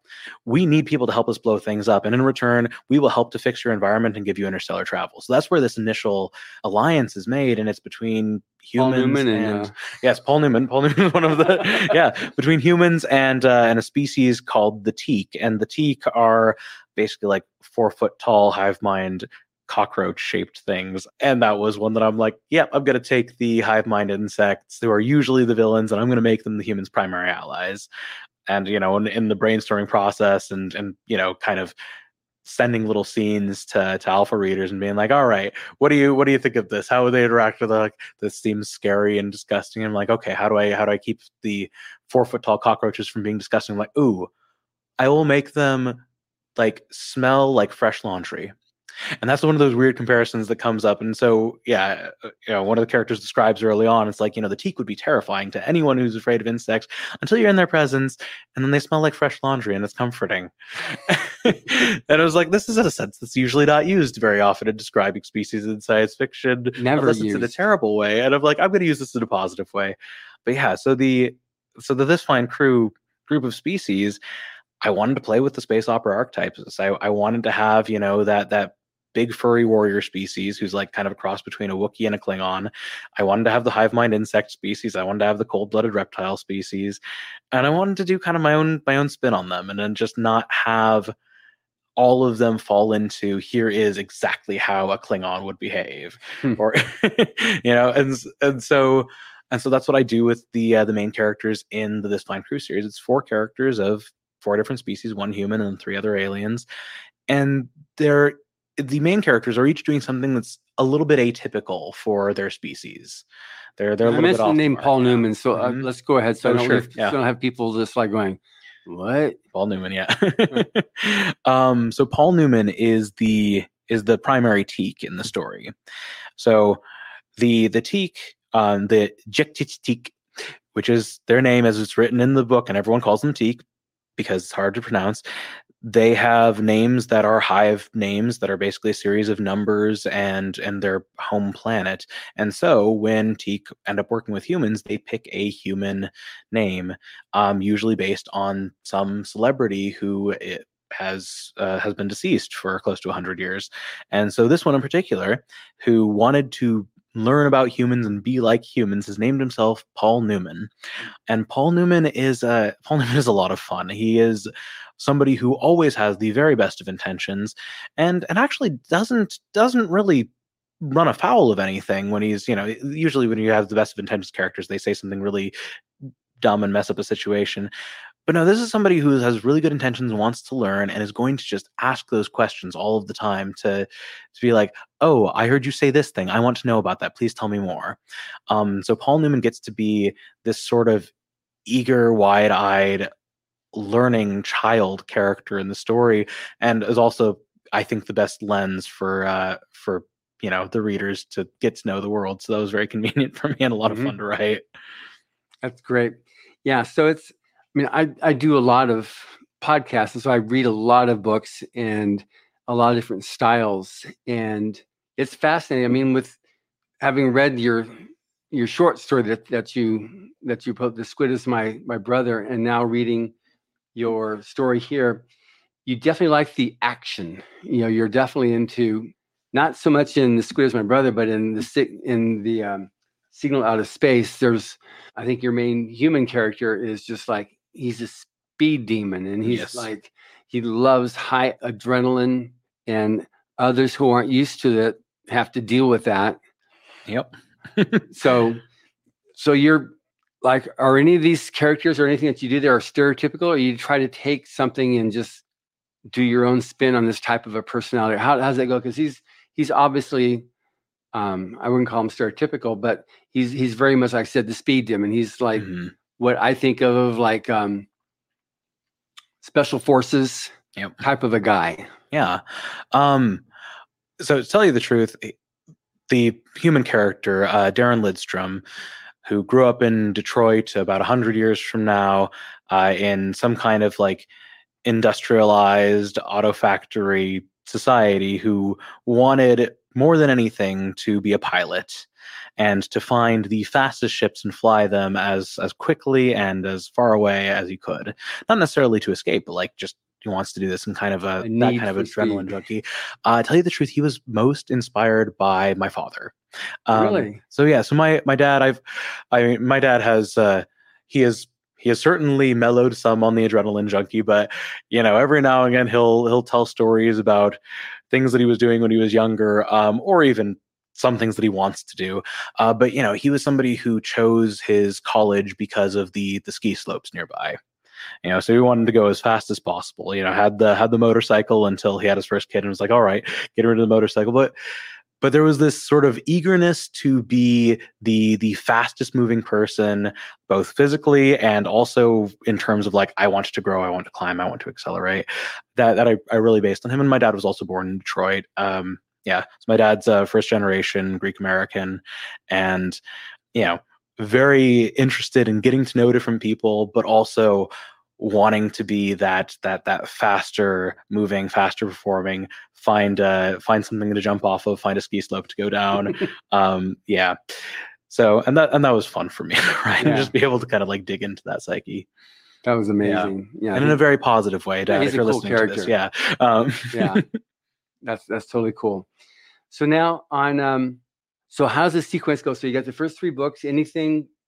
I don't want to say, okay, volume 2, then as soon as I tell you what volume 2 is about, then all of a sudden you know what the ending of volume 1 is. But sure, in a way that you can talk about how does the timeline move forward on the first 3 books of Fine Crew? Yeah, so this Fine Crew, the first 3 books are mostly about the arc of these characters, these 4 aliens. I'm sorry, 1 human, 3 aliens. I guess they're all aliens to each other. Yeah. Who are cadets in the Interstellar Initiative and trying to advance and get long-term commission on these exploration vessels. And so the trilogy goes through that process up until, their commission and being able to leave the solar system while things are going wrong in the process. So the signal out of space is at the Academy, Olympus Mons Academy on Mars. And there is a conspiracy going on there, and there is an unidentified threat that if they don't figure out how to deal with, it will destroy the budding alliance before it has a chance to start. The next book, A Rupture in Time, using some of the threads of this phenomenon they've discovered in book 1, there are some temporal mechanics that are in jeopardy. So basically, the possibility of looking into the future using this phenomenon they've encountered could potentially save them from a calamity that they're seeing in the future, and or could destroy them if they end up in a predestination paradox. And so during the next leg of their training, that is also kind of cut short in terms of, we need to deal with this and or evacuate everyone from the training ship and go from there. In the third book, Seed in the Sky, this one is a little bit harder to describe without going into spoilers from books 1 and 2, but Seed in the Sky is very much a culmination of the things started in books 1 and 2. So dealing with the same phenomenon that was encountered in book 1 that gets a little bit worse and they deal with more in book 2. And then in book 3, after it seems like they've dealt with it in books 1 and 2, it kind of calls back to the original reason that humans took to the stars. So the war that they were involved in, where the Teak said, humans, come help us blow something up. Mm-hmm. Well, the thing that they blew up isn't happy about it and comes back to Earth, and it's attached to this phenomenon they've been dealing with from the beginning. And so Seed in the Sky involves a strange object appearing somewhere in orbit of our moon. So somewhere over Earth that quickly it grows big enough that it becomes visible to everyone on the planet, and is one of those things that is like, this could not just jeopardize the Alliance or destroy an academy, but could overwhelm and pretty much obliterate everyone on Earth if it's not dealt with. And that becomes the thing that they deal with in Seed in the Sky. And the series from there is going to be more continuing missions. So I've, in talks with my publisher, we're trying to set up books 4, 5, and 6 as easy entry points. So not necessarily as standalones. They will still be a trilogy, but much more, here is an episode that you can get start to finish, even if you haven't read any of the others. So 1, 2, and 3, I definitely recommend reading in sequence. But 4, 5, and 6 we're trying to set up as an easy entry point, so that if any of those do like really take off and go big, somebody could start reading at what is currently the most popular book and then go back to the beginning. Well, that's good. So that's is that a trend right now to do that? Because the series is a big deal, and especially selling 3-book contracts is like almost like the norm now. Yeah, I've heard that it is a recommendation. Now, I don't actually have enough data to say if that is a growing trend, but I'd heard it as a recommendation. I'm like, that makes sense to me. I'll give it a try. And definitely after getting involved in Chris Kennedy Publishing, like I've been going to Chris as a mentor in this process, and he's been really helpful with kind of like those steps and guidance, and a lot of other people in the Chris Kennedy publishing group. Mhm. So that's been wonderful. Yeah. Mm. No, I actually met him for the first time this year at Superstars. I was on a couple different panels with him. Yeah. And seems like a really, really nice guy. Yeah. Oh, yeah. He's definitely very driven to like, do everything that he can for his authors to make sure that their books are as successful as possible. Because, and he will also say in kind of that glib offhand way, it's like, yeah, what makes you money makes me money, and that's totally right. But he's also but I feel like he's been really great to work with. That's great. Yeah. So now, with respect to Writers of the Future, so how long were you entering the contest? So the win was on my third time. So Okay. yeah, I had a semifinalist the first time. The second one was an honorable mention, and the third one was the win. It was the win. So have you used any of the other facilities of the Writers of the Future, like the writersfuture.com? Because there's the blog, the podcast, the forum. Obviously, there's the contest and writing course. Mm-hmm. Yeah, so I've gone through the workshop. Yeah, really like the lessons. So yeah, the online writing workshop with David Farland, Orson Scott Card, and Tim Powers teaching, as well as the articles. So I've gone through that one, and I've also used the forum to some degree. But I feel like a lot of the interaction with the Writers of the Future group has been through some of those other overlapping support groups. Mm-hmm. One person in particular who's been a great help as just like somebody who's a few years ahead of me that I can talk to is Martin Shoemaker. And I've been working with Martin every chance that I can get whenever he's, talking about dictation and sort of like, getting out of your own way and being willing to do improvisation in your drafts. And so he's been kind of running a group event for that through the Apex Writers group. And I've been showing up to those whenever I get the chance and like picking his brain about it. And so there are definitely a lot of overlaps in the Writers of the Future community. Mm-hmm. And I would say that that's probably where I'm pulling most of the resources there. But I've also been finding myself when I'm working with other writers in different support groups, I will tell them about Writers of the Future as just a great way to, practice writing a story and submit it, because you might as well. You've got nothing to lose, and it's a great way to learn and get comfortable submitting stories. For sure. Now you said you did the online course and you like the videos. Was there any particular essay from Mr. Hubbard that you read that like stands out for you? That is a good question. I really like the story of a hat. The story of the hat one, the magic out of the hat. There we go. Thank you.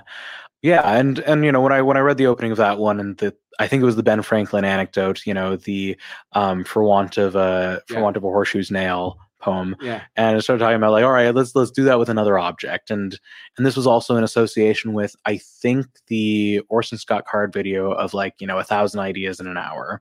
And I really like those because, talking through that process of idea generation is super fun for me. And I always end up coming up with more ideas through those kinds of tasks. And that article is one of Orson Scott Card's favorites. Mm-hmm. In fact, he did a whole podcast interview talking about that essay.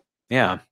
And I love Ender's Game. That was just great novel to be able to dig into. I have yet to read the original short story, and I really would like to, just as a case study, to be able to compare them back and forth. And I have not found it yet, but I should figure out where to find the original short story. Yeah, it's an interesting story. I think I covered it also on the interview I did with Tom Doherty, the publisher of Tor, because I think it was in Texas they met, and Scott asked for an extension because there was the other story that was first, which is maybe even Speaking for the Dead was the first one, and then Ender's Game came after that.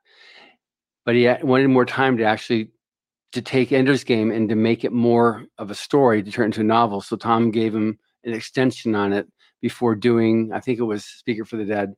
And so there was over lunch, they discussed it, and it turning then from a short story to a novel. And there we go. One of the best science fiction stories ever written. Absolutely amazing. Yeah. And he's been a judge for 33 years. Yeah. Or so, 35 years. Yeah. So he's been definitely a good friend of personal friend, as well as a great friend of the contest for a long time. Yeah. So with respect to like advice or tips to the aspiring writer, because that's who a lot of this audience is. So you're obviously an English teacher, so you've got a leg up on writing and grammar and punctuation and all that kind of stuff. In the final analysis, from your perspective, how important is that to get yourself launched? Is that a reason to stop writing until you get a formal education in all this stuff to be able to do that? Or is it something that if you come up with a story, then someone else can help you, an editor can come and help you with that stuff? Like, I'm not sure how much you use an editor and how much it's like you're a one-man show now because you've got all this education under your belt. Well, so I definitely do work with an editor. And I think for me, having taught English and having like read a lot of people's writing, mostly essays, but like, I've read a lot of people's writing. I've had opportunities to critique and workshop it with a specific end goal in mind. And I've also worked as a freelance writer doing nonfiction articles. I was writing for a subsidiary of Amazon for a while and doing informational articles for a site that was like Quora but never got as big. And so I really liked having those opportunities in the more academic writing to be able to kind of refine my craft and feel like I can reliably write 600 words on this, know that it will sound clear. That said, I don't think that a formal education is necessarily required to tell a good story. In my case, it helps the way that I like to analyze it, the kinds of things that I'm interested in, and the ways that I will structure plots or set up characters or look at planting theme seeds in the beginning of a story. I will admit that I do that in a way that feels like an English teacher to me. And that works for me, but that's my method. I don't think that that's necessarily required for everyone. And I definitely think that most people who are interested in writing will find that they benefit from some kind of editor. Even if they have brilliant control of grammar and mechanics, they will benefit from some other perspective of somebody who's able to look at their story as a product to sell, because eventually it will be a product to sell, even if it came out of like a space of inspiration and it came from your soul. It should eventually be a product to sell if you're trying to sell it. And having that additional perspective from a professional editor is really helpful because they can address what things in your genre or style or previous things you've written, even if you've worked them for a while, are more likely to fit that sellable product. Okay, good. Now I have a question. I haven't actually asked this of anybody yet, but every now and then I'll hear people say, write what you love, write what you love. Some people will say, well, I don't find anybody saying this, write what's currently out there, right to a trend. But what's your take on what you're writing? Like you said, you were inspired by Star Trek, but it's not Star Trek. So are you trying to write something that you think other people are going to like, or do you write something that you just enjoy writing, and then people, you're going to find people that enjoy that because there's some people that like that type of story, or how do you go on that? Yeah, it's a good question. And it's a hard one to answer, I think, because I definitely have approached it differently over the course of the last however many years. By now, I'm working specifically with a publisher and on a series that I'm looking at as a product, along with as a story. So I'm writing a story that I really enjoy. I do genuinely love writing these particular characters in this setting, which makes it a lot more fun for me. And I don't know, maybe eventually the series could go on long enough where I would decide that I'm getting bored of it. I don't see that happening yet. And I think as long as I'm no longer seeing that possibility, it will be awesome to write it as a product and as something that I love. It's like Michael Angley with his Arthurian Gambit. Yeah. He just goes on and on and on, but they're just so much fun. Yeah. Exactly. But yeah, for short stories in particular, I think that it's a great idea for a short story because it is such a small commitment. If there's something that's fascinating you, that's going to keep you up at night, trying to tease out this idea of how or why something could work on the page, great, write it. I mean, that's, you don't necessarily need to be planning on a product for a short story because it's such a small commitment that even just the practice of writing it could be super beneficial. You might write a story that you would never end up selling, but you learn something about yourself and about your writing process, and maybe it inspires another thing later. For something novel length, I think that if somebody is looking to publish, and this is, I'm of the school of thought that says that your first novel should be just for you, and it's a practice thing. And if you end up publishing your first novel after however many drafts years later, good for you. But yeah, I think the first novel is a practice novel. Yeah, many actually established authors, they throw away your first 500,000 to 1 million words. Right. Yeah. Yep. I've heard your first 1 million words are practice, and some people use less flattering words than practice. Yeah. Yeah. And I think that's a totally fair way of looking at it. But at a certain point, if you're looking to sell a novel and you've already had some practice under your belt, then you do have to think about what kind of thing is going to fit whatever you're going toward in terms of genre market. I don't know which author I heard say this, and I don't think it's an uncommon thing, but they said that, a lot of new writers either struggle with trying to follow a formula exactly. And if you try to do exactly what, I don't know, we could pick any kind of science fiction author. If you try to do exactly what, we'll use Michael Anderle is doing, you're probably not going to be able to churn out content as quickly as him or as effectively as him with the kind of marketing team or with the cover design. So it's not going to be picked up as well. Mm-hmm. Or if you're trying to go entirely opposite, if you're trying to do something completely 100% original, then nobody knows you enough to have buy-in to something that's so weird and bizarre. And, maybe lightning will strike. Maybe somebody will find that thing and show it to the right group of grad students at Princeton who will say, this is gold, we must make it a literary success. And okay, good for you if you're that one in, however many million. But the advice was, write something that is 85% the same as, the leading thing in the genre that you're writing, and 15% you. 15% different or original. And that was something that I had not heard in those terms before I'd started writing This Fine Crew. But after I'd heard it, I was like, this actually seems really appropriate, because This Fine Crew does have a lot of space opera things that I think people would expect to find in a space opera. A lot of the basic plot structures and a lot of the species archetypes are pretty similar to a multi-species space opera like Star Trek, which will have the characters investigating some kind of scientific, or in some cases pseudoscience, anomaly and figuring it out and resolving it in a way that doesn't get them blown up by the end. Mm-hmm. But there are things that I'm playing with in terms of the character perspectives and the different, culture of aliens approaches that are different and are things that I haven't seen or been able to read in other stories. And so it does feel like I'm following that sort of 85% of what people would expect and 15% of something that's me. So that would be, I guess, the advice that I would pass on from whatever author I heard it from. And well, you're about ready to hear it from Oran Hubbard mm-hmm. in the workshop. There's one at the very end. You'll be reading this article called Art. And in there, he says that art is the quality of communication, and writing is obviously art. Yeah. And he said originality can actually be the enemy of communication, because if you get too original, it doesn't communicate. Right. People don't know what they're looking at, in this case, what they're reading. Yep. So you got to have that.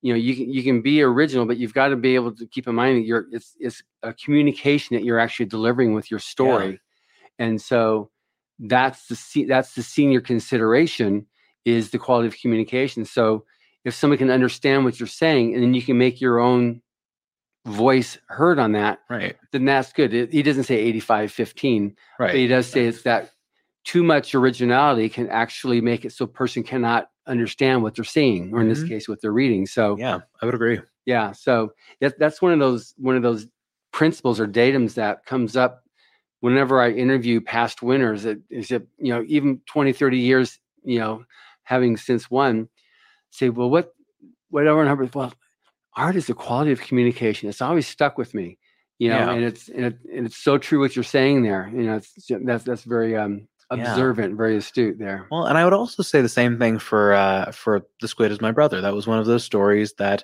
I will admit there were some people in a writing group that I was part of who were also submitting to Writers of the Future who told me not to submit it because there were some things that it did that were a little bit weird and unexpected. And they were like, this probably doesn't fit the formula of a Writers of the Future submission. And I was like, yeah, but I really like the story.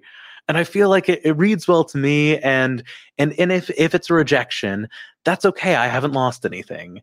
So I'm going to send it. And I think, the more I'm hearing different stories from other people who've won, because I already knew a lot of the winners from this last year, and I've gotten to know them more since, they've announced the wins, and we're able to chat about that. But hearing their commentaries, it sounds like they're coming at it from a similar approach, where they're not necessarily trying to follow what they think is an exact formula for writers of the future. They're aware of, some of the genre expectations, and they're aware of some of the things that Dave Farland, as the head judge, particularly appreciated.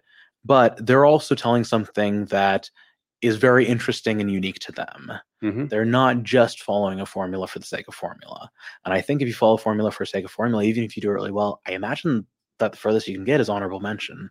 Yeah, because originality is a key part, but it's got to be within a framework that we've got here. Because I mean, our stories are pretty much all PG. Yeah, and we're not moralizing, but it's got to be something that's going to be appropriate for middle school on up. Yeah. Well, and as somebody who's taught classes and lessons with stories from Writers of the Future volumes, I tend to look for ones that seem like they have something uplifting in them, even if it's not necessarily a beat you over the head theme, that there's something that somebody can take away and be like, oh, this does give me some hope. This does give me some sense of joy. This gives me some sense of learning, even just vicariously through what the character is experiencing. And it's a positive takeaway. Yeah, volume 37 was a bit more uplifting than ever before, just because of the pandemic. Dave was like very interested. Like, I just need to like put something out there that people are just like, okay, let's just take a chill pill here, And but yeah, that's what originality is a key part of what judges are looking for. Carrie I had a podcast with her, Carrie English, the first reader, and we've got meetings that we do on like maintaining the voice for Writers of the Future. It's not like, obviously, no book has, this is the theme of Writers of the Future. There is none. Right. It's just, that's why we can honestly say there's something for any of any taste in science fiction and fantasy in any Writers of the Future volume. Because even if I love 1, 5, 7, I couldn't get into volumes numbers 3 and 6. But across the volume, there's always going to be guaranteed stories that anybody who enjoys science fiction or fantasy can be able to enjoy. So now you've got the Squizman Brothers science fiction. This Fine Crew is science fiction. Do you ever touch fantasy? I do, actually. My first professional sale, this was 8 cents a word plus royalties, was folkloric slapstick comedy fantasy. and that was another one where people were like, I don't think you could write a slapstick on the page. And I was like, but I think I did, and I think it works. And that was a real Llewellyn Scone, and that was published in July 2020 in Galactic Stew with Zombies Need Brains, and I'm actually in another upcoming Zombies Need Brains anthology. And A Real Llewellyn Scone is about a tiny Welsh village that needs to collect dragon tears to make the best scones anyone's ever tried. And it's a completely ridiculous little like fable structured story where everything is going to go wrong for the main character. But in a distinctly funny way, just because of the convergence of how it goes wrong. And it involved a dragon and some folklore, and my mom's family is English, and I like pulling from that lore when I can. Yeah. So yes, I do touch some fantasy, but I think I tend to lean a little bit more either folkloric fantasy, or I will tap into sort of like the urban fantasy and a little bit of a cheeky way. So one of the stories that novella that I sold was Clarence Hemlock, Computer Wizard, and it's very inspired by the structure of a Dresden Files or Iron Druid story, but from the point of view of a wizard who works as a computer repairman in like a strip mall kiosk. People give him their laptops, he takes it behind a curtain, zaps it, and they're like, oh wow, how'd you fix it so quickly? He's like, oh, just turned it off and on again. And then, he ends up dealing with a baleful spirit that's trapped in a dead man's laptop. But I wrote that one because I'm like, I have no idea how they fixed those computers. There must be some magic going on there. And because, in both Iron Druid and Dresden Files, they keep saying that magic mucks with technology. And I'm like, maybe there's a way around that. So you work to fix that problem. For aspiring writers, we're down to the last like 4 minutes or so here now. So with respect to aspiring writers, what advice would you have for them based upon what you've had to go through, overcome, maybe even some of your most severe hurdles that almost stopped you, but you're able to like pursue it regardless? Yeah. One that I've been telling a lot of people lately, because I've had people ask me sort of how to get connected with people that can, help you get your stuff published. I've been very highly recommending that people find not only writing groups, but people who are like a couple steps ahead of them. Like I think everyone who's an aspiring writer wants to reach out to Brandon Sanderson and immediately be his best friend. That's difficult. Brandon Sanderson probably has a lot of friends lined up. But if you're looking in your own writing community and there's somebody who's, a couple steps ahead, is starting to sell stories and publish things, reach out to them, ask, like offer to beta read, ask if you can help promote their next book, be part of that process, and like learn from them as they go. That's something that I've been highly recommending to people because it seems like it should be an obvious step in retrospect. And it's something that was really helpful to me once I started doing it. And it very strongly coincided with me getting more things published and hearing about more open calls for anthologies. And yeah, so that's a big one that I would say. And also kind of the age old, you get better at writing by writing. Find opportunities to crank out a draft of a short story, even if you're not worried about sending it anywhere.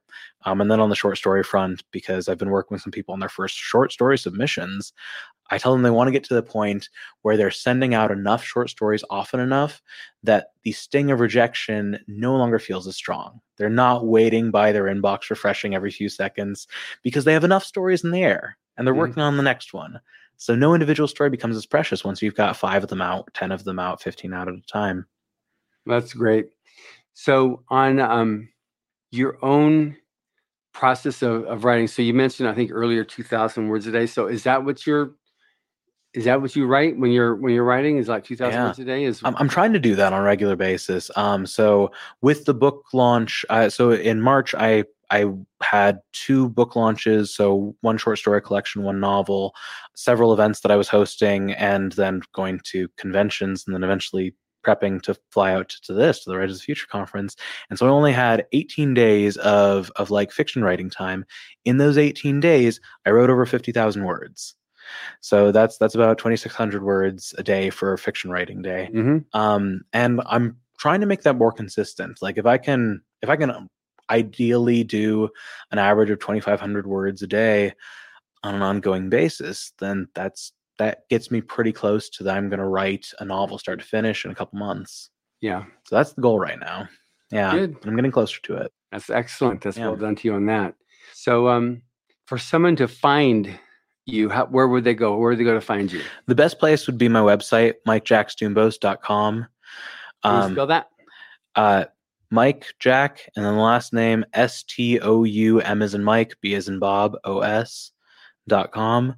And also, if you look on Amazon, if you search for This Fine Crew or The Signal Out of Space, then you can click that link and get to the rest of my author stuff on Amazon as well. Good. And of course, you'll be able to see him when you go to writersofthefuture.com and look at volume 38. You're going to see him in there with The Squid Is My Brother, and then his name will be a hot link. So you click on that, it'll take you to his website. Well, thank you very much. It's awesome. Thank you. I knew it was going to be a great interview, and you've proven me correct on this. And thank you for listening. Subscribe to the Writers of the Future podcast wherever you get your podcasts. The Writers of the Future podcast is available on SoundCloud, iTunes, Pocket Cast, Stitcher, Player FM, iHeart, and Spotify. We've also been syndicated on the United Public Radio Network, where you can find these podcasts as well. The Writers of the Future series can be purchased wherever books are sold in the U.S., Canada, the UK, Australia, and South Africa, and available everywhere else on Amazon. Writers and Illustrators of the Future are contests created by L. Ron Hubbard to provide a means for the aspiring writer and artist to be seen and acknowledged. It is free to enter and open to new and amateur short story writers and artists of science fiction or fantasy. Again, thank you very much, Mike. Thank you.